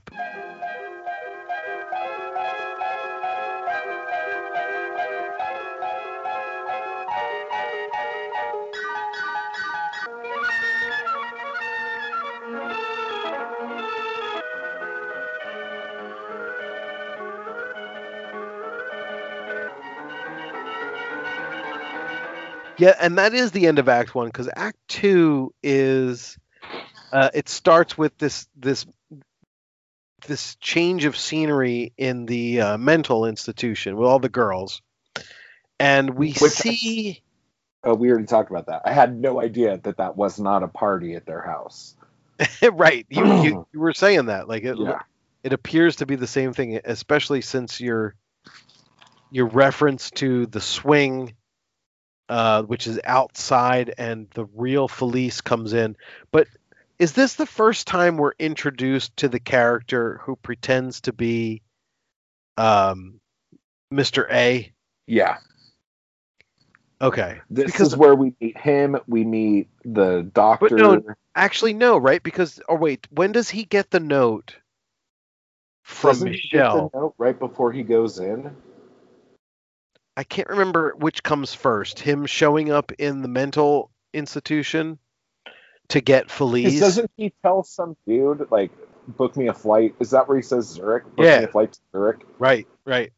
So that must happen later. Okay. I think this happens right before we go into that room, isn't it?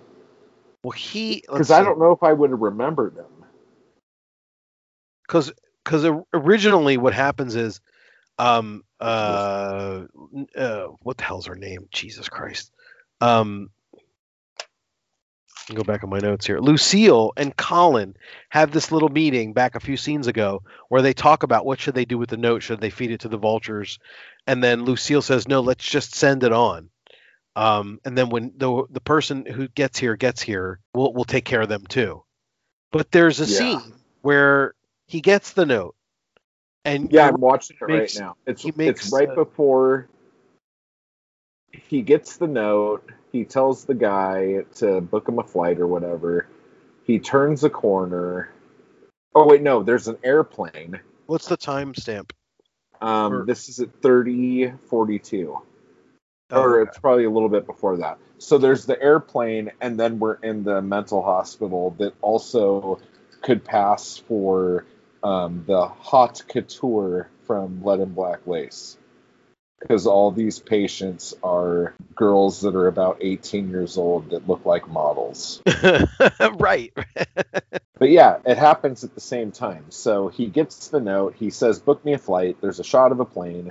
And then we're in the mental hospital, and he's there with the doctor and the girl. So that happens first, is what you're saying. Yeah, if you notice, he's not in the same room as her. Because he's still walking in the same building he was in when he got the note. And so she's like, there she is. And then he, like, looks.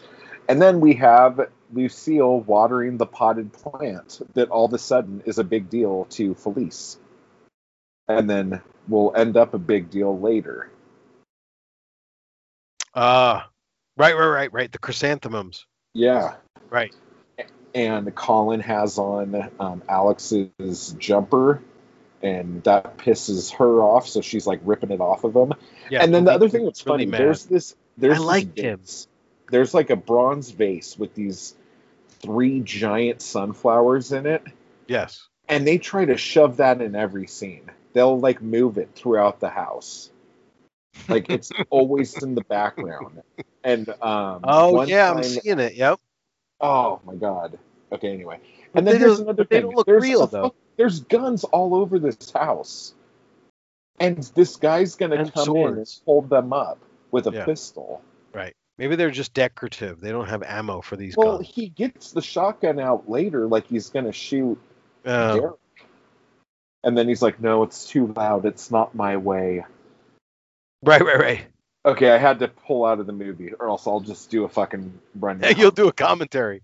Yeah, well, there's a scene where I'm with you. Like, there's a scene where right after we see the detective, he gets the note from Michelle. He goes to the asylum. He sees the girl.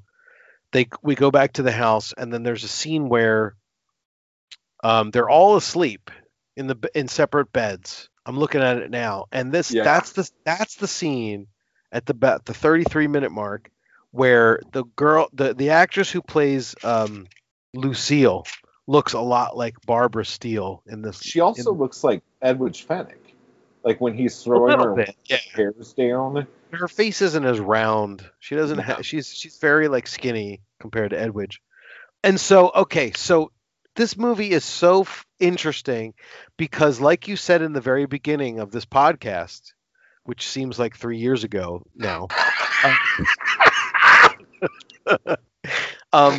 there are so many things about this movie that you love and that you hate kind of simultaneously. And the thing that's continuing to pop up for me is that as much as we want to as much as there's enough evidence for us to believe the story that this is one of these movies that was thrown together without much of a script and blah, blah, blah, blah, blah. If you look at the structure of it and how well it adheres to a classic structure of acts, like the Michelle character, the Alex character, all the shit that they did in the beginning to establish that, then they leave this entire vibe completely and show the girl in the asylum and the guy who's getting on a plane to go to Zurich. And now we have Act 2, which is a really, like, it's distinctly Act 2, because this is when what's his name shows up, Pascal. So they're all sleeping in separate beds, and then Pascal shows up. And Pascal is the guy that we see in the intro who was arrested by the police, the guy who was on the motorcycle, who for one reason or another knows enough about what Lucille did that night to be able to come back and blackmail her. And what trips me out is that now, like, I think that he probably knew Andre because he's a shady fucker. Right. And he was probably coming to get, or like, hey, hide me from the cops, or whatever, and saw that she was burying somebody and sending a boat out. And I'm sure he got the newspaper while he was in jail, and it probably said, oh yeah, this guy, Andre, body went missing on this boat. Well, yeah. And he's like, oh yeah, that I know what happened. But like, why he didn't try to leverage that to get out of jail? Like, hey, I have some info. Well, because you don't rat. That's why. And if you know anything about the organized crime code, is that if you want to continue to be a soldier, when you come out of prison, or is he just like a douchebag? I don't know. Like, we don't know whether or not he worked for Mr. A or not. So he's like, okay, I'll just stay here for 13 years and get $100,000. Well, but I mean, that's a good the point that you made earlier, which was that it makes sense. Like, why would he be riding his motorcycle if he escaped from prison? Why would he be riding it there? It's not like their house just happens to be in the middle of this urban environment. Like, they're in the middle of nowhere. So he clearly was riding his bike up there on purpose in hopes that Mr. A was going to give him some sort of asylum now that he's escaped from prison. But then he goes back to prison and waits there for 13 years and then comes back again. But he is fueled. So he could blackmail. Yeah, he's fueled by the knowledge that he obtained that night when he got arrested, which was, he's like, hey, I've seen enough shit here that when I get out, I'm going to fucking put the screws to these bitches and get some money. Yeah. Like, that's what he thought of for 13 years, as well as, the fact that he needed he wanted a woman. He thought about women for 13 years, which he makes clear in the scene. I think the most important part that we need to talk about with regard to Pascal is that the I'm looking at the scene. I'm looking at the scene where Felice / Esther has got this blue halter top on. Yeah, Her that's what hair's she all slept fucked in, up. right? What's that? Is that what she was sleeping in? Yeah, and her hair is totally disheveled. Yeah. But I think the most important part to talk about here is that for some reason that doesn't really get explained, and that you're kind of scratching your head about later on in the movie, is that she liked him, like genuinely liked. That's what I was going to bring up. She's like, oh, you killed him because you knew I liked him. After he What does raped that her even and the mean? mom. Was she going to eventually have him in her bed and then stab him like the other two guys? Or did she I really, don't really know. like them? But then I don't know what's weirder, because then she's like, you're my slave, you're my slave. And he's like, yes, I'm your slave. And then they start making out. 2 inches away from a body in a bathtub that's just been killed with cyanide off of a Holocaust flashback. Right. We're jumping ahead here, but yes. Like, you're right about all that. It's like, dude, the people who wrote this movie just assumed that everyone's going to be on acid, and it was all going to make sense when they watched it. But yeah, we haven't even talked about the various flashbacks, including the concentration camp one. Yeah, so Lucille, as a teenager, was in the Holocaust. Like, she was a Holocaust survivor. Correct. And her family was sent to the gas chambers. Yes, except for her, because they thought that she was desirable and they kept her out of there. There is a J&B bottle in one of those scenes with Pascal. Yeah. So I just wanted to make note of that.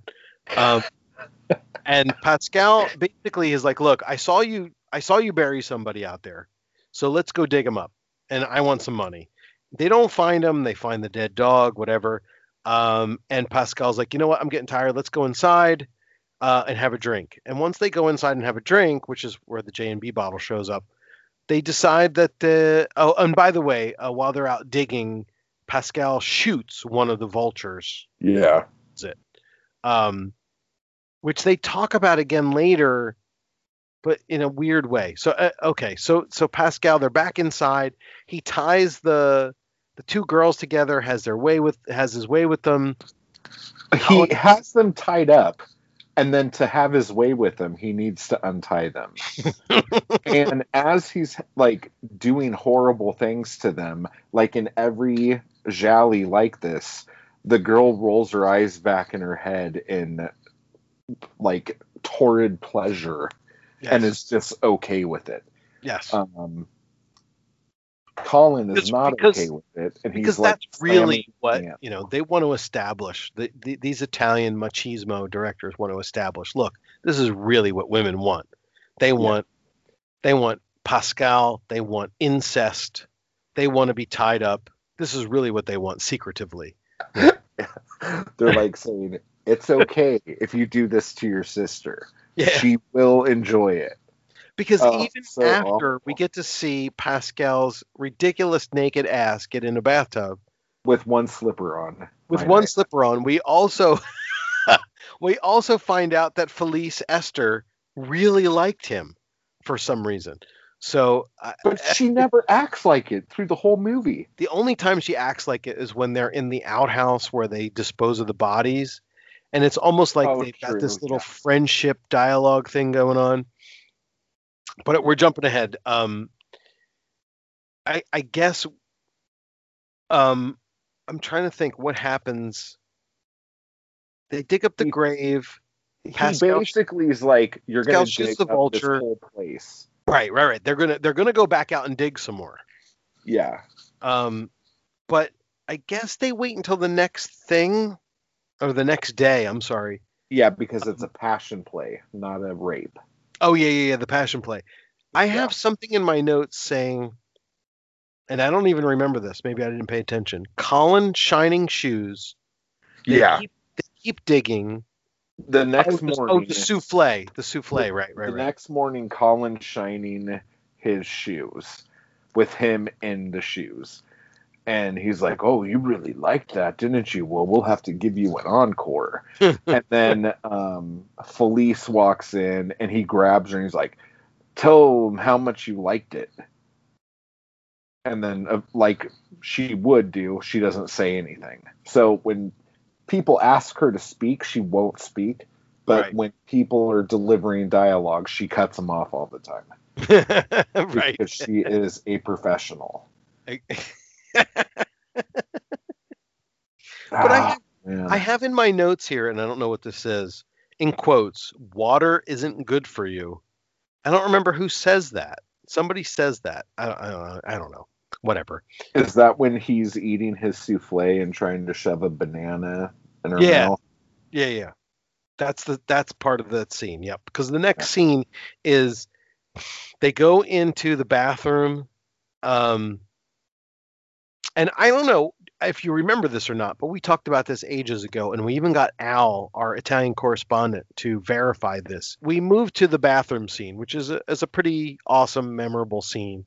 Yeah. Because basically Pascal has said, "Look, I want a bath. I've been in prison for 13 years. I haven't had a good bath, and I want one. But I don't want one out here in the outhouse. I want one up in the Chickadees bathroom." Right. Yeah. So now they move to the bathroom, and Lucille decides that she's going to reveal to Colin that the easy way to kill Pascal is to put cyanide tablets in the bathtub. And the reason why she knows this is effective is because of what you just mentioned earlier, Matt, which is that we're going to have a black and white flashback scene from a concentration camp where everyone that Lucille knew and was related to, except for Lucille, was sent to a gas chamber. And she had to watch them all die from this cyanide poisoning. And so she uses that information for her advantage in order to kill Pascal in the bathtub. So Colin takes these cyanide tablets, puts them on the cuckoo clock, which just happens to be positioned in a way where when they fall right into the bathtub.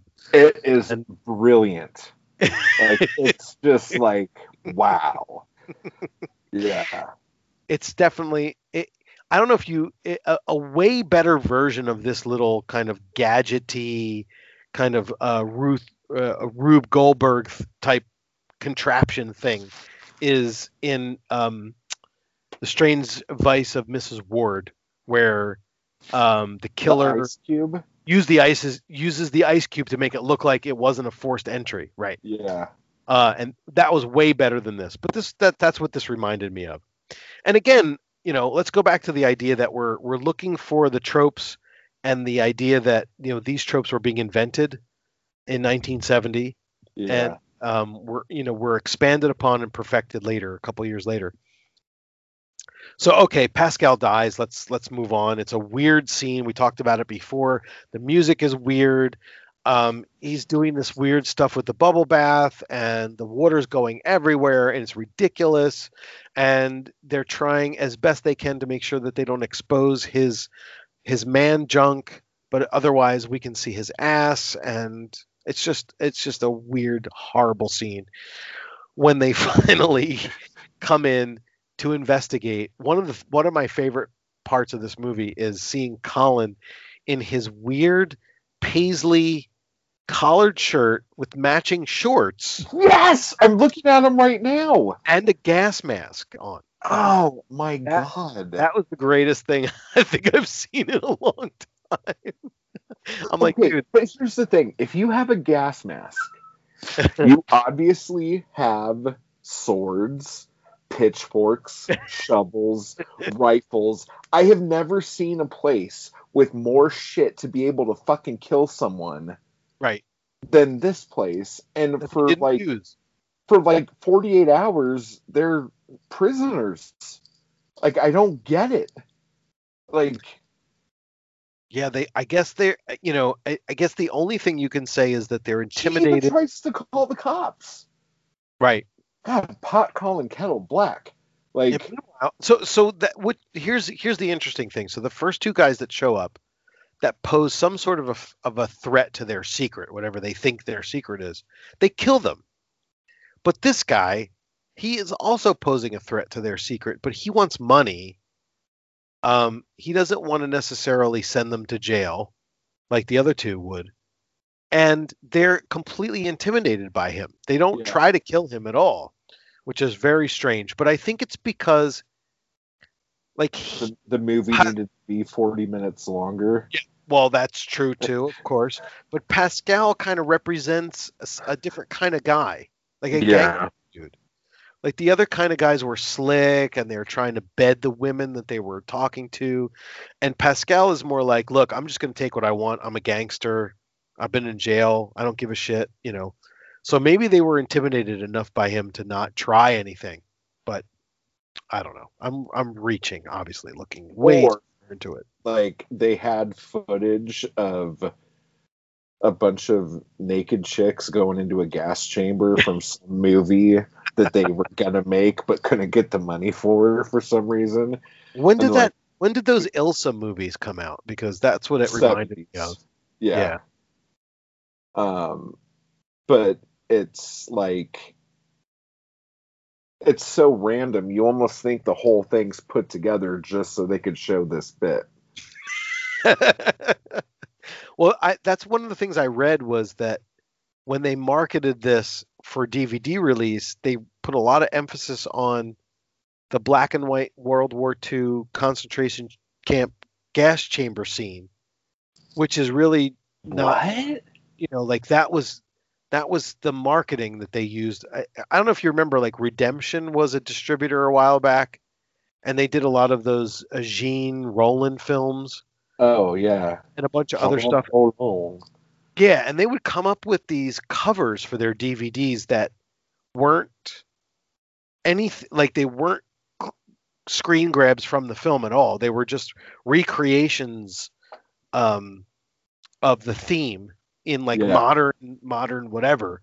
And I think whatever they used for this one, it highlighted the whole German Nazi thing and not necessarily the giallo aspect to it. So, but anyway, I'm watching this again, like this scene in the bathtub, and I think when they put water in the tub, they did not understand the science of water displacement.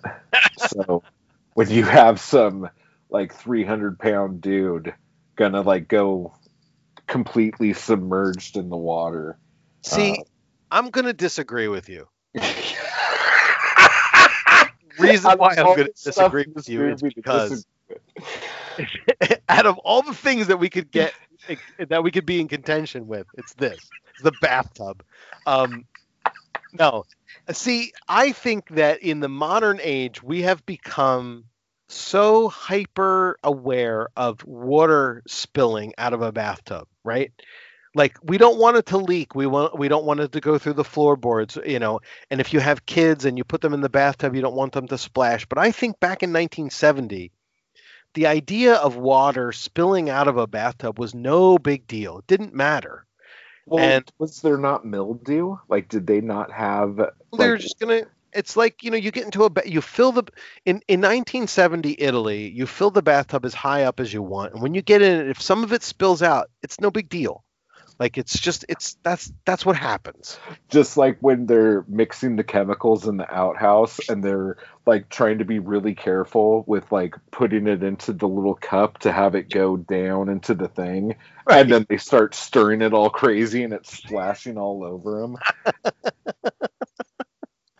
Well, you know, it's funny because I didn't finish a point that I was going to make earlier, which was we talked about this many years ago on the podcast. The idea that in modern America, when you get into a tub, the faucet is at one end of the tub.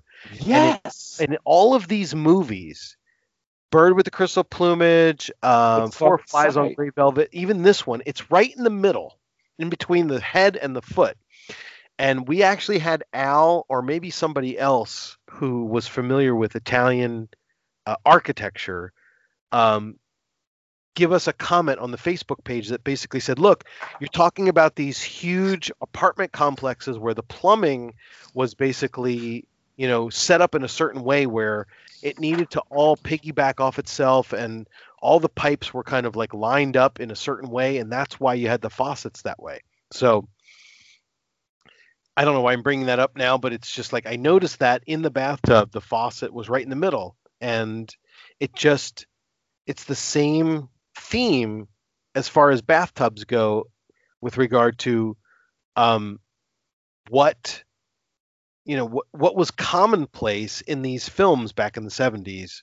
And when you look at them now, you go, wow, that's kind of cool that they have the faucet in the middle of the tub, but it's not something that people normally do anymore. So correct. But I'm looking, not to change the subject, but I'm looking at Redemption's DVD cover for In the Folds of Flesh, and it's basically you have to look it up. Maybe I'll post it on the Facebook page. It's a German-looking hot woman dressed up in leather and a hat with a swastika. Nice. On her arm, and it says "In the Folds of Flesh." At the very end of the scene with the bathtub, we talked about this already, but we get this weird situation where Esther / Felice is totally taken aback by the fact that the guy that she liked, for some strange reason, has been killed in a bathtub. And as she starts to freak out about it, Colin comes in and starts to try and comfort her, and that ends up in them starting to make out and get sexual again. So it's just as weird as you can get. I think the next thing that happens is the boat. Well, they burn the body in the vat, and she freaks out. And right, then and Felice thinks, and Felice has this hallucination that the head is her dad's head instead of Pascal's head for a minute. But yes, you're right. After this is Act 3, Pascal and all of the time killers that they added to this film with Pascal are now over, and we can start the race towards the end of confusion for this film, quote unquote. That is such a polite way to put it.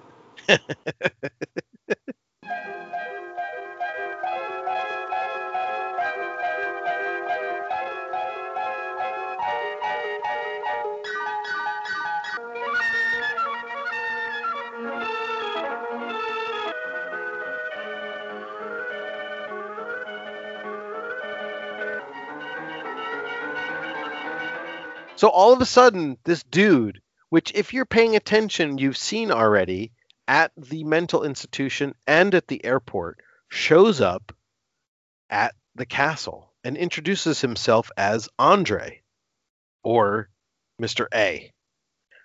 He changed his name to Derek. And now we know that this is the Derek, that there's a legitimate reason why Michelle sent a message to Derek that says it's all clear, come back or whatever. Whether this is code for the cops or whether this is code for the gangsters, it doesn't make any difference, because at this point we're introduced to this character who swears that because of the amazing advances in plastic surgery that were happening in the 1970s, he looks completely different 13 years later. But he has the same eyes. Is the same eyes, exactly. And you have to wonder whether or not, from the narrative standpoint as well as from the filmmaking standpoint, did they need to ensure that little detail? Because it was like, what if this guy who's pretending, no spoilers, but spoilers, this guy who's pretending to be Andre has the same eye color? What if he didn't? What if he had blue eyes instead of green, or whatever the fuck it was? But they just added that in as a way for Lucille to kind of validate that, yes, this really is him, although he doesn't look anything like he used to look. Hey, I've had this plastic surgery, and that's why.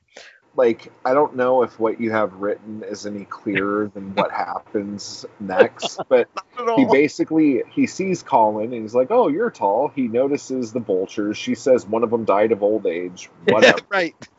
He sees the daughter who can't believe that it's him, and then later she's sleeping, like not horribly after that, but he like rubs a birthmark off her face.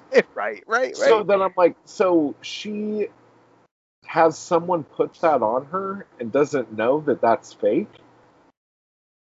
Like, Yeah. Who puts the like birthmark on her? that was like a Yeah. unnecessary thing because it Yep. just Yes. causes way more questions than makes answers. Yeah, absolutely. It complicates things because, like you're saying, if the birthmark really isn't real on her cheek, then clearly it has to be put there.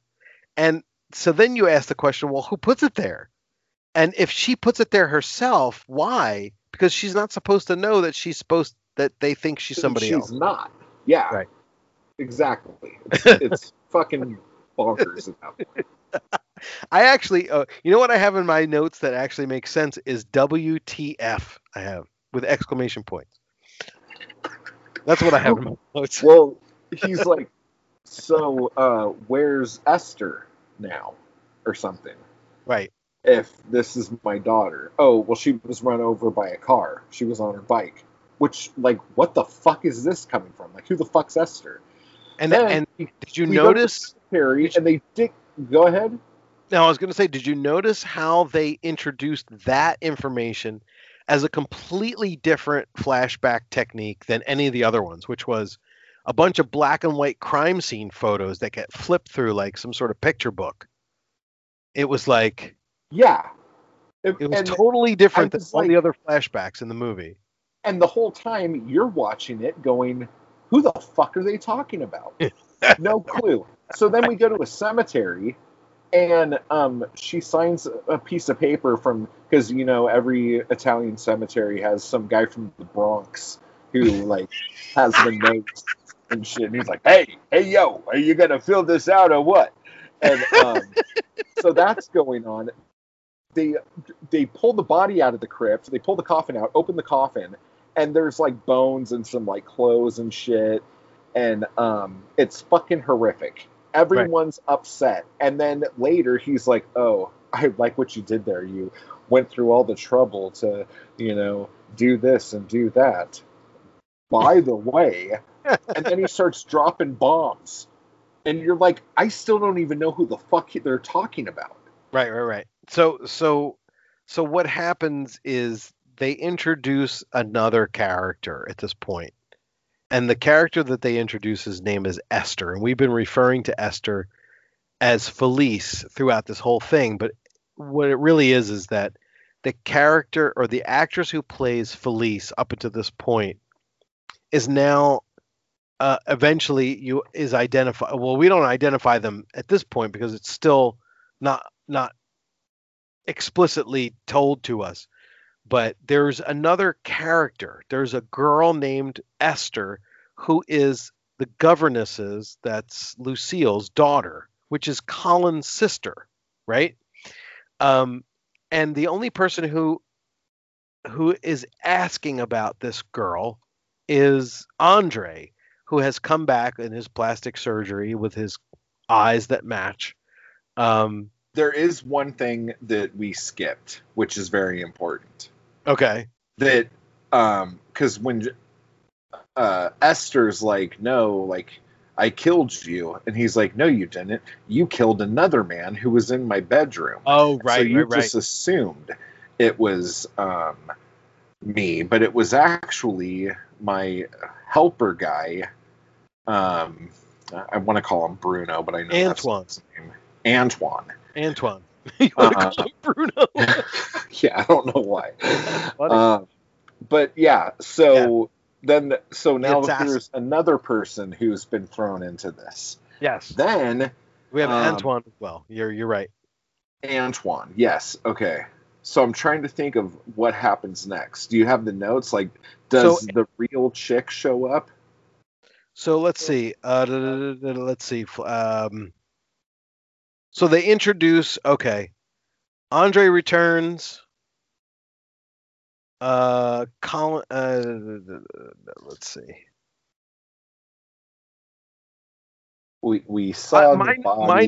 my notes basically say Lucille, because I wrote these notes back in October. Lucille covered up Andre's disappearance, but who was killed in the beginning? Okay, that's obviously That's Antoine. we know the answer to that now. Yeah. And go ahead.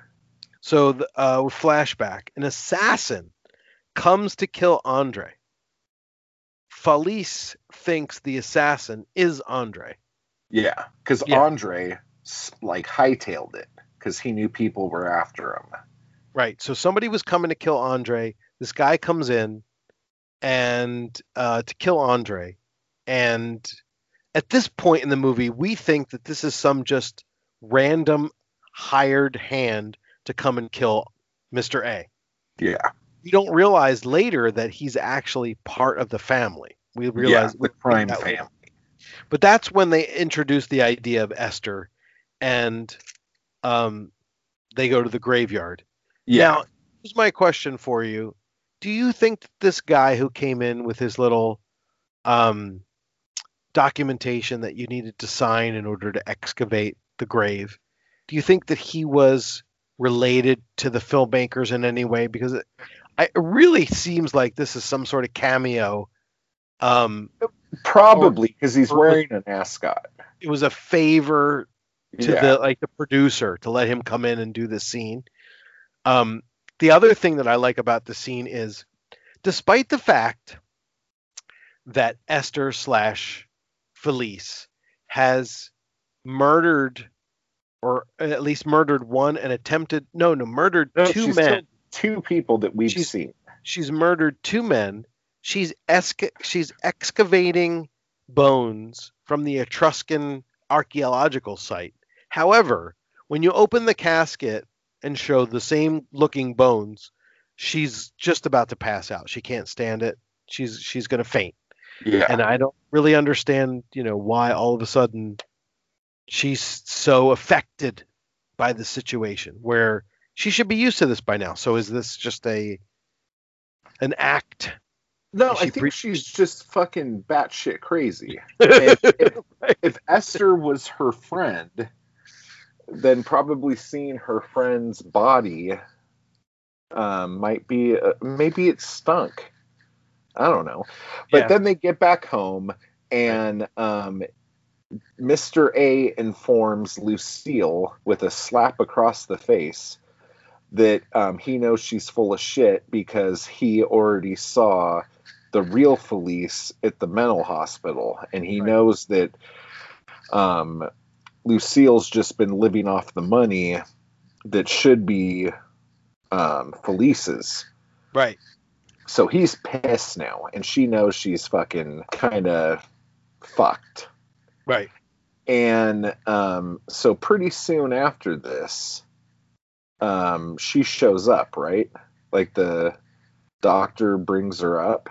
Yeah, so like the nurse or the doctor or whoever it is brings the real Felice to the house. Yeah. And Felice continues to fill in the blanks by having this weird flashback narrative from the swing where she says, "Oh, I remember the swing. You used to push me on the swing because Papa was always too busy." That question. Like, do people in Italy not know how swings work?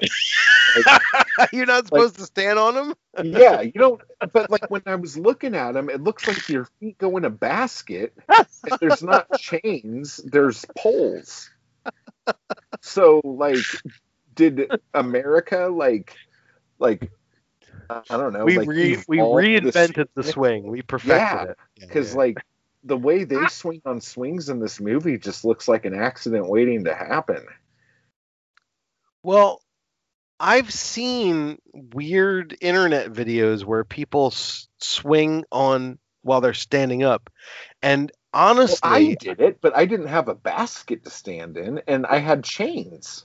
Well, and if you've stood up and swung, if that's the conjugated verb properly. If you've been on a swing where you've stood up, you've noticed that the way that it makes you feel is completely different than if you're sitting down. Completely. It's kind of like if you ever went on a roller coaster that was a stand-up roller coaster instead of a sit-down roller coaster. The whole physics of how it affects you is different. Is totally different. And so I think that standing up on a swing is a little bit more aggressive of a thrill than if you're sitting down on one. So I don't know what that has to say about the Italian culture, but cheers, Italian. They just don't give a fuck, dude. They don't give a shit. They, Yeah. So anyway, so this doctor who Felice has is to be a swinging. quack. Like Yeah, the fact that the doctor thinks that any of this is a good idea, her credentials should be stripped from her immediately. Well, what about the fact that she kind of loses some of her psychosis as time wears on? Like when she's first brought in, it's like you can't touch her, you can't look at her, no emotion, no touching, no talking, whatever. Yeah. And then eventually it becomes No touching, no not touching. allowed. You're not allowed to touch me. So that's Yeah. why you're not allowed to touch me. And then she starts relating to people and making sense. Whereas she was just recently released from an insane asylum, and why should she be making sense at all? I don't know. And I don't think she is really making a whole lot of sense. She's talking, and she's letting people. I mean, her and what's her name? God, she's dressed like fucking Nancy Reagan right now. Esther. Like they start hugging and touching each other's hair and face and all sorts of shit. Yeah. So yeah, like and then like so we have all of this bullshit that's happened. So you think, see, this movie, like it could end at any time. Like it's almost like watching the movie Clue. And you know how in the movie Clue, it's like, this is how it could have happened. This is how it could have happened. And it has like 3 different endings. That's like this if you didn't have that card that said, this is what could have happened. It's just like if it just kept going. And You you're open like, up oh, the shit. secret envelope and read it. Yeah. Then it turns out that professor Lucille was banging Antoine down on the beach. Right. And she was involved in the hit on Mr. A. And so this is the first time where I felt like Mr. A and Lucille were more than just boss and governess. And he took it like... Yeah, and that's that. Right. Yeah. That's the evidence to the contrary that she's not more involved with Mr. A. Yeah. Like, she's stepping out on Mr. A with Antoine on the beach. Yeah, and she's conspiring with but it's more about but your theory of her being the governess and not being associated with Mr. A directly still makes sense, because you could basically say, look, she's kind of like the caretaker of the house. Yeah. And when Mr. A was there, he had this lucrative organized crime business that she kind of had to participate in to a certain extent to just facilitate what was going on in the house. And of course these kids are being born and she has to raise them and stuff, but she's also part of the crime syndicate. And so she meets Antoine, and Antoine's like, hey, why don't we just kill this dude and we can take over for him and you and I can be together. So it still makes sense. But initially and originally, I thought that she was Andre's husband and that she was like stepping out on him with Antoine and plotting against him. But really, you don't need to necessarily connect the two, is what I'm saying. Yeah. The part that gets weird, I guess, is when it's like, okay, Colin's like, okay, so all this is bullshit. I'm going to blow my face off if you don't tell me the truth. And she's like, okay, let me get this rifle and I'm going to break this vase. And here's Antoine's head. in a plastic bag feeding these chrysanthemums and has not decayed at all in the last 13 years. How the fuck does that explain anything? There's some symbiosis between the chrysanthemums blooming 3 times a year and Antoine's head not decaying. And also, I would like to right now. Like, do you know the science behind this? No, not at all. Okay. I'm making it all up. Absolutely. Okay. I was like, wow, there's like some like actual shit behind this. No, not at all. But I would like to. I would like to make a call out to the fact that in Eyeball, which is 1975, they reference the chrysanthemums as the flowers of death. So there's that happening. There it is. I don't know if Lindsay wanted to make a self-referential thing, you know. With and then again, like you go through this stuff, and it's not like they had like VCRs and VHS tapes to like rewatch these over and over again. Right. So if Lindsay saw this at all, he saw it like drunk at some movie house while some chick was licking between his toes. Well, and on top of that, you know, the idea that the chrysanthemum is probably, from a folklore standpoint, associated with death, beyond the fact that it's referenced in a couple of giallo films, right? So, you know, it's just, you know, urban folklore that they're trying to, you know, use and take advantage of in the film. So. Well, the other part that's weird is that Felice, Esther says something like, "So I didn't kill anybody," or something like that. Right. But then when the cops show up, which I'm skipping ahead a little bit here again, they arrest everybody, like no questions asked, like everyone's going to jail. But if this inspector is like realizing that Lucille was the mastermind behind this whole thing. I mean, I guess because his 2 colleagues are missing, like breaking the vase, like, is that really the best way to do that? Like, she could have just, like, why did no one shoot her when she pulled a rifle off the wall? I don't know. Right.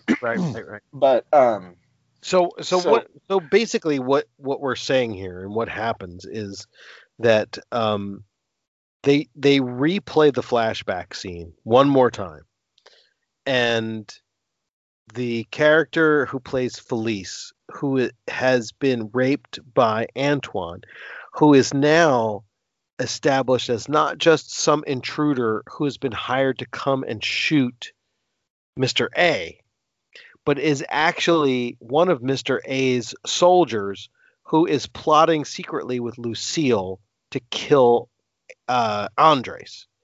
And for some reason or another, he comes in and has his way with Felice, but it's Esther. Wait. Yeah. Help me out here. Esther's in the flashback now. Oh, wait, no, Esther doesn't kill him. The mom kills him. The mom kills him, but Esther now appears in the flashback where she never did before. Yeah, because now I think we're looking at it from Lucille's point of view. Okay. Because before it was really just Esther's point of view. Yeah. Thought she was Felice. Yeah. No, but it's just like the whole thing is like, what the fuck is happening? Here's the question, and I have to bring this up again, and I know that I brought this up several times already, but is this so complicated that it's genius, or is it just totally stupid? It's complicated to make it complicated because all the clues we're given are not right. Like, we saw Felice chop this guy's head off like 30 fucking times. Right. That never even happened. But that was her version of history. Yeah. Okay. But that ruins my point from earlier saying that was just Esther watching it happen. Because if Esther watched it happen, Right. then she would have seen Lucille kill him. Do you see what I'm saying? So Right. like we're expected to believe that like 3 to 4 different people are all having the exact same delusion. Okay. So that's just bonkers. Yeah, but Like, it maybe doesn't like happen. as the Esther character who thinks she's Felice has been told over the course of her lifetime, or at least last 13 years, in and out of psychosis, that she was the one who killed him. And so when you combine, But even Colin believes it. It shows Colin running into the room yeah, at the when same you, time. yeah, but we don't know if Colin believes it, or is it just that Felice / Esther remembers Colin as part of the memory.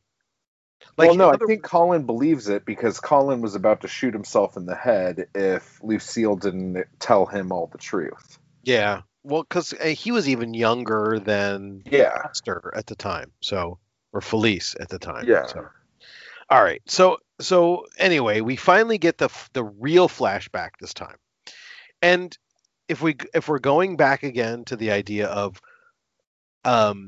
how did this film really start to establish some of the tropes? Here's another one where it's basically like, well, here's the scene. We're going to show it to you. We're going to show it to you again. We're going to show it to you a third, fourth, fifth time.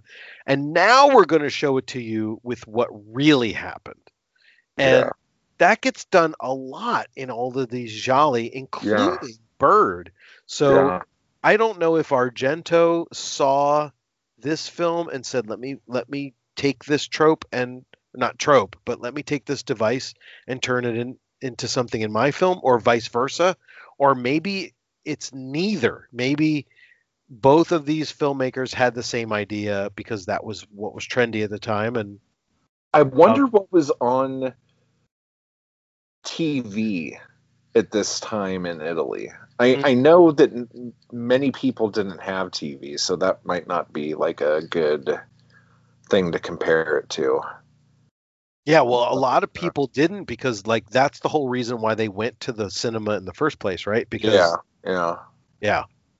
because there was, only the bourgeois and the aristocrats had the TVs, and the working class, they couldn't Well, afford them. Argento would have had a TV because he was very bourgeois. Yes, he His definitely would bourgeois have. daddy.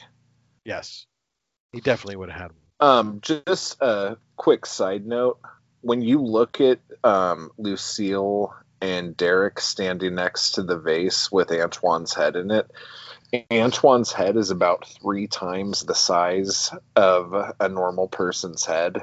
Yes, and it's shocking. Like, he had to have been like 12 feet tall if that was his real head. Like, that's the worst fake head I've ever seen. absolutely. Just the size of it. But this movie wins the award for the most the most number of really badly created fake heads. I mean, Fake heads, ridiculous flashbacks that aren't real, full frontal nudity of people running to the gas chamber. There's all sorts of stuff. And like the scene where she runs into the bathroom, because after she's been found out, she goes into the bathroom to take the cyanide capsules herself. And there's like this red and green light, and it's almost like pulsating. It's very much like you would see Martino do or something like that, in like All the Colors of the Dark or something like that. Yes. Which I'm sure that was also what Bava had done before with Blood and Black Lace. So I'll not give this film any credit. But it is weird. There are some interesting colors that they use in the bathroom. Yeah. And because we are in these times of COVID, I did want to make mention that when Colin comes into the bathroom to try and rescue his mother from the cyanide poisoning, but of course it's too late, he takes a napkin or a tissue or a cloth and puts it in his mouth And so bites that it. he doesn't breathe in the fumes. However, he doesn't cover his nose. And I don't No. know about you, but this is basically the big problem with the people who try to wear masks in public these days, Yeah, which is they put let it their around their cheek chin out. and they don't Yeah. put it around their nose. So Exactly. it's it reminded me of this whole thing. He was the first. He was the first one to be a mask, be non-compliant with the way that the He is the China virus. He is patient zero. But okay. Okay, But and if you anyway, think we're done, we're not. Because guess what happens next? The cops show up. Because of course they do. the cops And then show. we find out that Mr. A isn't Mr. A at all, but he's Derek, the inspector. And this Correct. case is finally closed. Yes, and the real Mr. A died in prison. 3 years ago. Right. And then he's like, oh yeah, sorry I completely turned your life upside down, but you'll be happy here all alone and fucking miserable. Yeah. Now that all of the wackos have been brought to jail, and you have inherited this castle and the one living vulture, see ya. Have a nice life. I mean, dude, it's the most gorgeous like place to live, right? I mean, it's on the cliff with this ocean and everything. I would love to live there, but I don't know if I could handle I would burn half the stuff in the house. at least. Well, I have something in my notes here. Okay. Lucille kills herself in the bathroom with cyanide. The cops arrive. Derek is really an inspector. The real Andre died in prison. Okay. But how did Andre get caught? I wrote down. Because the whole idea was He that just got picked up somewhere. yeah, Like the when whole he was on the run. okay. But Lucille wouldn't they have come to the house and fucking like taken it over? That's what they do here. Like if like a crime boss goes to jail, they take his assets. But so did Lucille know this? Or No, what's okay. I don't Well, think of course so. not, because she's convinced that the guy who's pretending to be Andre, whose name is Derek, is actually Andre, but he's a cop. Yeah. So she went along with the idea that he was going to go into hiding and sent his boat off into the water and pretended that he went out into the water and never came back and had a funeral at sea. Yeah, if I were her, I would be shitting my pants every day of my life thinking Andre's going to come and kill me. Right. Because as far as she knows, he just got away. He got away. But yeah, so yeah. Okay, how did he get away and how did he get caught is the question. But we don't get those answers. Esther and Colin go to jail. And like you said, they really don't produce any evidence to the fact that Esther is a murderer and that Colin is a murderer. They just take everybody to jail. And maybe that's just like guilt by association. Let's take everybody to jail. We'll figure it out later. And then we're left with Felice, the real Felice, the blonde, who still looks like she's a little half touched at the estate. And that's the end. She's left behind. We've gotten rid of all the bad guys for you. And now here you are. This is yours. And, like we know you don't know how to even butter toast, but you have this house now. Try not to fucking die. Well, and it's funny because he's like, yeah, the father Andre, his dying wish was that I look after the daughter. Here you go, run around. Like, no fucking logic to this end at all. Yeah. Like, so the less we think about it, the better. The better.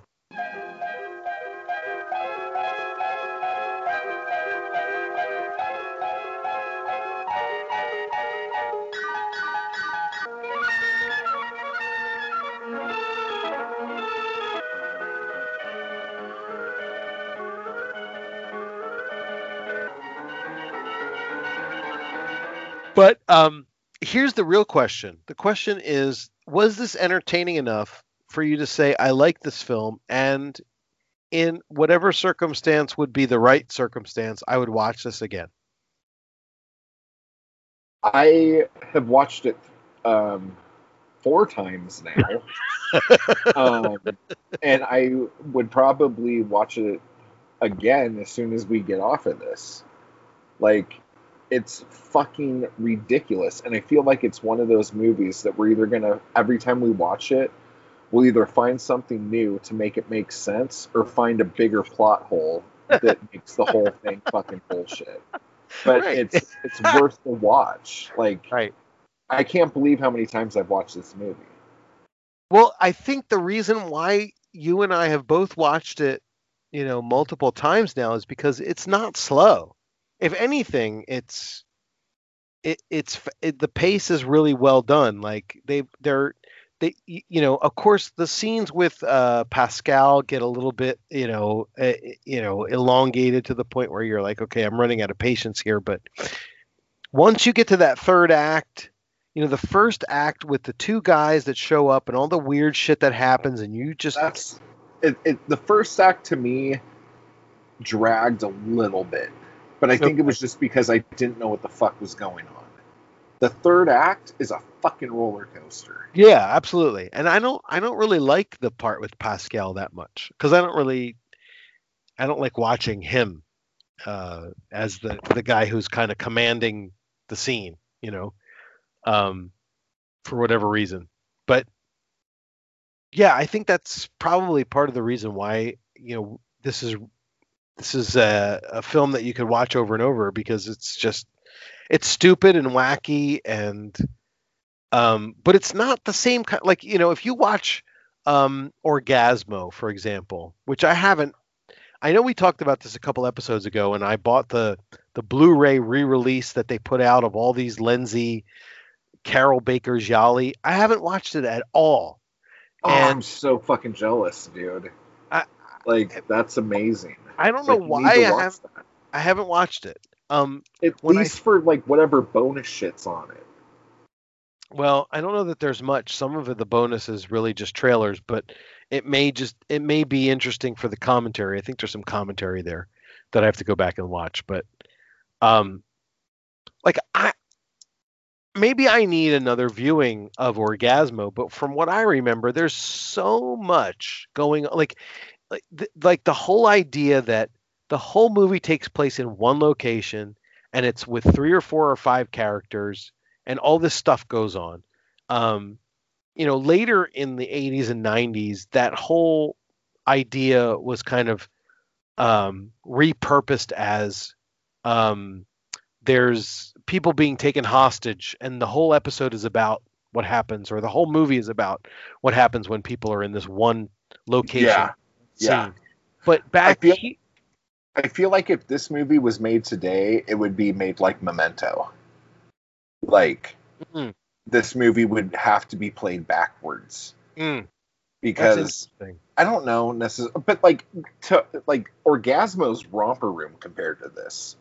Like, the reason I bring up Orgasmo is because there are certain aspects of this film and Orgasmo that are similar. Yeah. And it's because of the thing that you mentioned before, which is we're going to make these scenes that kind of freak out the squares, but it goes on for too long in Orgasmo, and there's too many of them. Yeah. And in this movie, they happen, but they're interspersed with all of the other plot weirdness, and they don't get elongated for too long, and you don't get bored with them for too long. And that's why I think this movie is better, or at least is more successful for me than the Carol Baker Lenzi films. But I'm thinking specifically of Orgasmo because I think the second film, the So Sweet, So Perverse, had a completely different vibe, and then the one after that was different too. So maybe I'm just thinking like they tapped into this idea. The one after that should have been the title of it. It's like one on top of the other. The one after that. Well, yeah, one on top of the other, or Perversion Story kind of has that same vibe too, that swinging 60s, late 60s vibe. And this, In the Folds of Flesh, kind of borrows from that, but It's almost like in 1970, everything matured. Yeah. It's like when you hear about the hippies and they're like, yeah, don't trust anyone over 30, man. You know, whatever. Like when 1970 hit, all those filmmakers turned 30. And like now they're on the other side of the window looking in. Yeah. You They're know? a bit more mature. Just a little. Just a little bit, yeah. A little bit more mature. Not much. No. They're looking back and saying, they're being retrospective about the whole idea. Yeah, the Manson family happened. Right. Altamont happened. It's like the end of Fear and Loathing in Las Vegas. Like they reached the high water mark and now it's gone. Yeah. So like peace, love, and happiness is really just murder, sex, and drugs. Right. You know? Right. There's exactly the idealism that is underlying that whole movement is now it's dissolved, and now we see for what it really is. Yep. Exactly. Dude, we are putting so much thought into this fucking movie. Like, no one ever thought. It's funny. I was like, oh, I wonder if there's any reviews about this. And I looked up, and there was an article on Diabolique, and like the title of the article was like trying to make sense out of a nonsensical film. And all it did was like just explain everything that happened. And I'm like, well, nice try, but no. Yeah. But yeah, like, I think the only thing I saw taking a part of this film, like, this is it. This podcast is the end all be all. Yeah, you can't get any more fucking definitive on In the Folds of the Flesh than what we just went through for the last couple hours. The only thing I can add to this is I saw something that said somebody referenced the fact that it would keep the psychoanalysts busy for decades to try to break through this film and figure out what's going on. And we kind of did most of that. So yeah. And like now, if you find the guy who made this movie, he has like 7 daughters chained in the basement. And he's like smoking cigars going, huh? What? Well, if we have a few more minutes, I did actually score this for the Giallo score. Oh. And it's weird. And, maybe there's enough time that we can deal with debating some of the parts of the score. Yes, definitely. It's ambiguous. So we know that the director is an Italian director. He was born in Piedmont, Italy. So we know that. Okay. There's a criteria called hidden identity. And in the later Gialli, it's much easier to establish, hey, there's a killer, we don't know who he is, and we find out who he is at the end. In this movie, what the fuck? I'm going to give it hell yeah the points for that, because really it's Lucille who, kind of is identified as the person who's holding all these secrets. Yeah. 5 points for the movie coming out during the classic period, which is 70 to 75. The motivation of the killer, and we're saying Lucille is the killer, and we're saying her motivation is monetary gain because she's with Antoine, whatever. Okay, so there's points for that. The body count is at least 3 or more. We got that one. There's at least 3. There's at least one flashback. We had that. Now here's the one that's up for debate. Okay, mistaken identity. When I created the mistaken identity. And just a quick aside, for those of you who are listening to this who have no idea what I'm talking about, I used to run a website called the Giallo Score. And if you go back to episode 4 of the podcast, volume 1, I think it's Case of the Bloody Iris was the film we covered.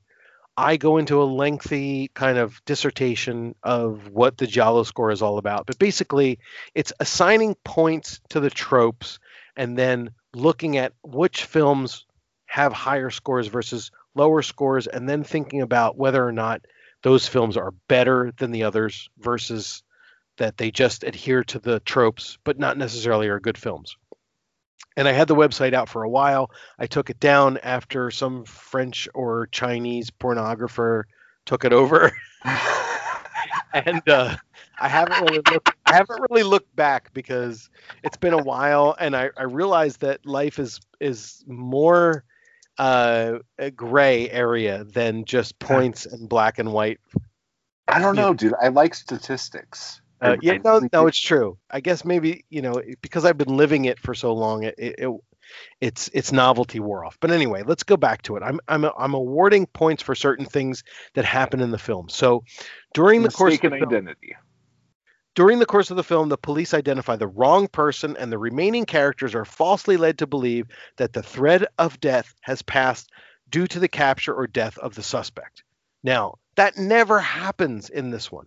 However, if you want to just take the words mistaken identity and say, hey, well, we thought that it was Esther, but we thought it was Felice, and we thought it was Colin, and we thought it was...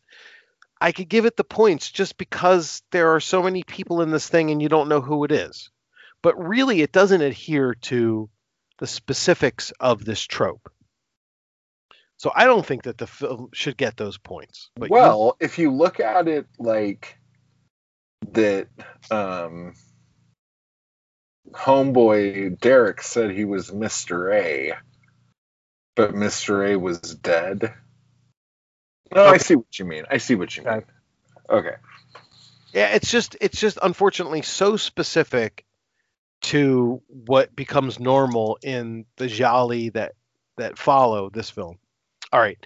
So more than one killer or an accomplice, we got that one. A nude scene for sure. More than 3 or more suspects. Yes, we got that. Okay. So then we go into the signatures where we get 1 point per. Okay. An airplane taking off or landing. Got that one. Yeah. An animal, a number, or a color, or the word death in the title. Nope. Is there a funeral that's being attended? Yes, absolutely. The funeral, the burial at sea with the boat, we're going to give him the point for that. Is there a bathtub murder? Absolutely, there's a bathtub murder. Amazing. And maybe the best bathtub murder of all Jollydoms, right? I mean, Blood and Black Lace, the strangulation in the bathtub. I love that awesome. one. I really do love that one. But this one, dude, the fucking big fat bastard in the it's tub. Like cyanide capsule. Trigger Killer, like with the guy's running the bath and he's like in his underwear with his sex doll, with the blow-up doll, right? Exactly. Yeah. Can we give a point for a comic relief character? And I'm specifically thinking of Pascal as the comic relief character. Yeah, he tries to be kind of douchey. Yeah. Okay. I mean, even though like a comic relief character, by my definition, doesn't necessarily know in the narrative that he's the comic relief. It just he acts, Yeah. Okay. So nobody falls nobody dies from falling. There are no dolls or dummies or gay or lesbian. There are dolls in this. There are dolls? In the asylum, there's that girl combing all the hair on all those. Oh shit! Okay, good looking out. Okay, I'm glad that you mentioned that because I wouldn't have remembered. No gay or lesbian stuff going on.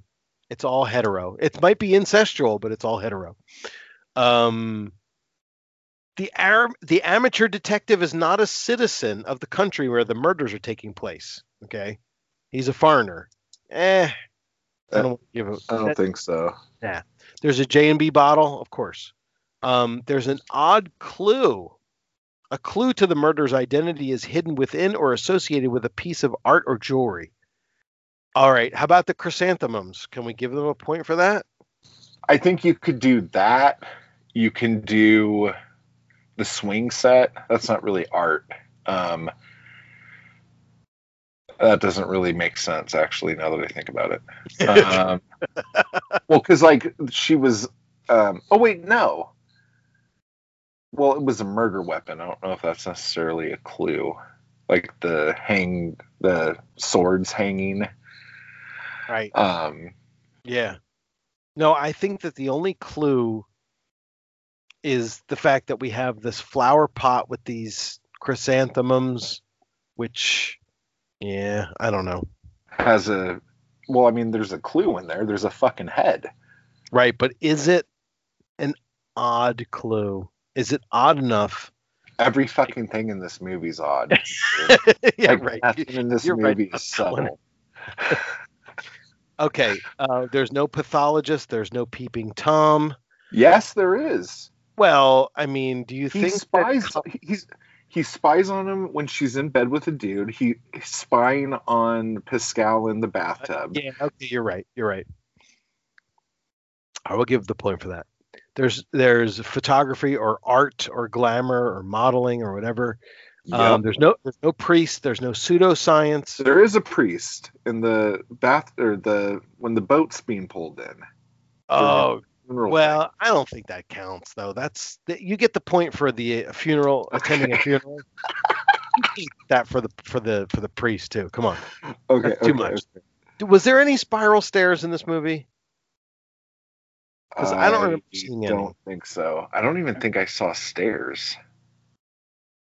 I don't either. I think the whole thing, despite the fact that it was a castle, Yeah, what the fuck? they never ascended or descended anywhere. Yeah, There's no psychologist. yeah, there is. Who's the psychologist? Oh, yeah, The I guess. fucking psychologist, the doctor, Yeah. comes back with him. But see, in Giallo Score, the psychologist has a specific purpose, which is to Explain. explain why the killer did what he did, or she did. So I'm gonna leave Did that. she explain, or but that was the cop that did all the explaining? Yeah. And there's no amateur detective because they're all police officers. So Yeah, true Um, that. no spiral stairs, no phone calls with the taunting, no. Yeah, What was the phone call with the taunting? the phone rings and Lucille was going to answer it. Colin answers it, and he's like, "I'm going to be over there in a minute," or something like that. And he's like, "Don't ever call here again," and he slams the phone down. But he's not the killer though. Who was it? I don't even know who fucking called. I thought that was it was Pascal. Yeah. I thought that was Pascal. He's not It's the so killer. sad that Pascal is a victim in this movie and not a killer. He's a rapist. He's a kidnapper, but he's not the killer. But he's not the killer, right? Oh, Again, Jesus Is fucking it Christ. genius or is it just plain silly? Okay. So I'm going to give visual misinterpretation is definitely a point for that. Okay. So let's add this up. 10, 20, 25, 30, 34, 37, 39, 43, 46, 50, 1, 2, 3, 4, 5, 6, 7, 8, 9, 10, 60. So that's its Giallo score is 60. Wow. Because And it didn't get points for music. no, definitely. No. That was the worst part of the film, actually. It didn't get points for Black Gloves. It didn't get points for Amateur Detective. Those are huge. Yeah. It didn't get points for, let's see, what else? Avoid Capture, because they all get captured. Yeah, they all get captured. Well, no, she killed herself. Ooh, that changes everything. Holy shit, that's right. You're right. It's not because Lucille, she kills herself. Yeah. All right. Yeah, no. That puts it up by 10 extra points. Holy shit. My God. Now we're at 70. Avoid Capture. Hold on, I'm going to write that down. That's awesome. I'm so glad that we went through this with you thinking about it, because it's just crazy, because when I was watching it, I was like, when it started, I was like, oh my God, this movie is going to be so not what I'm into. Like, this isn't like what I look for. Right. And then it was just like one after another, all these little things. Yeah. I was just like, and then I was like, dude, did Chris score this thing? Because this is bonkers. Like, it was like, I don't think I ever put it on the Giallo score. I wonder how. Nope. What the highest pre-1970 score was. Pre-1970. Well, I can go back and look. I don't have all of the data right now. That's okay. We could. Well, let's talk about that next time, because that's like, I'm super interested now. So the question is, what is the highest score for Gialli pre-1970? Yeah. Because 1970, we're talking about Bird with the Crystal Plumage, and Bird with the Crystal Plumage is like a 90 something or other based on and like Deep Red's 95, right? Right, and that's because Argento knew what to do and just did it again, But I think the score is important, because like, even though I gave you shit because it was like, I'm like, you just base this off of Argento movies, Like, I gave you shit for that, and that's fucked up on my part, because when people come in to Giallo films, they usually come in because of Argento. Right. So obviously, like, them wanting to see stuff that's like what brought them in the first place makes fucking sense. Right. You know what I'm saying? Well, I'm very glad that you're finally, after how many freaking decades, decided. I'm right. But I'm just saying, like, I feel bad for saying shit, because it might not be made for me. It might be made for people who come into Giallo going, what should I watch next? Right. Let's not forget about the fact that Bird with the Crystal Plumage was way more successful monetarily than any of these other movies. And so if you're going to... Well, I just assume it's because his dad was who his dad was. Whatever it is. I mean, if you're going to imitate success, you're going, that was the idea, right? You're going to imitate success. So that's the end of that. So, right. Good movie. I would watch it again. I'm shocked. I am shocked to shit that this movie's good. Shocked. That's what's great about these movies. It took me like seriously 45 minutes before I was like, "Oh my god, I'm digging this movie. This is a good movie." Well, yeah, it sneaks up on you. It doesn't happen at once, dude. Like you when you guys watch this, you're going to be watching it going, "Why am I fucking watching this movie?" Right, and then it'll hit you, and then you'll be like, "Oh my god, that's why."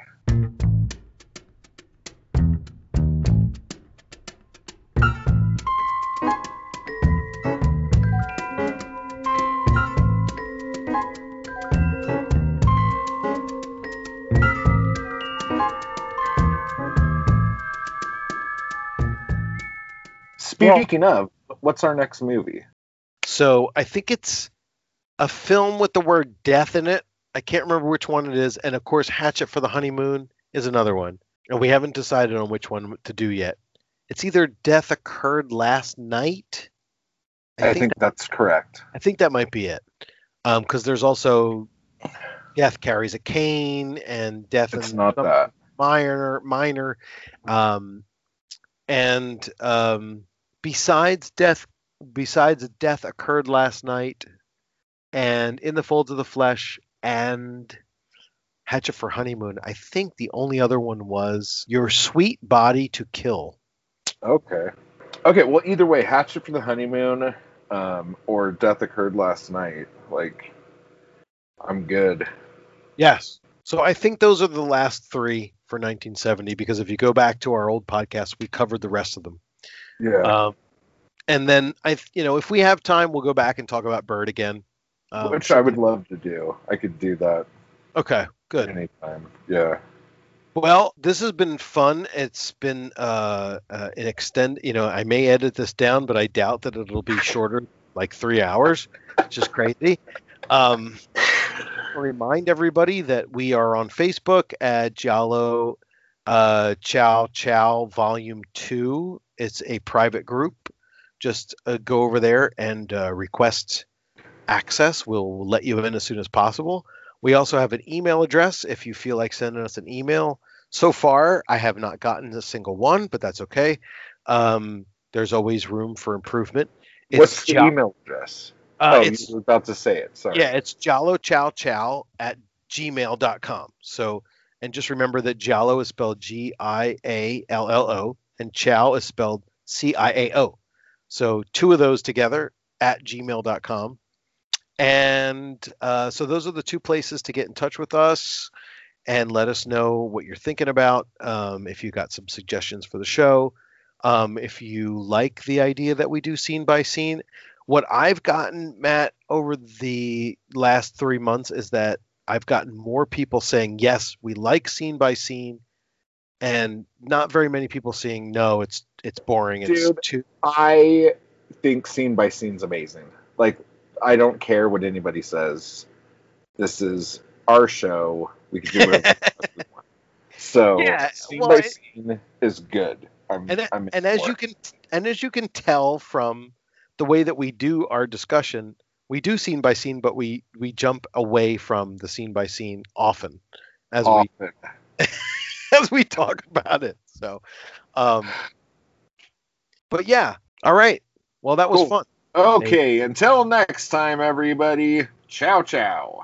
Ciao, ciao, everybody. Is that what I normally say? Yeah, until next time, ciao, ciao. Yeah, normally say.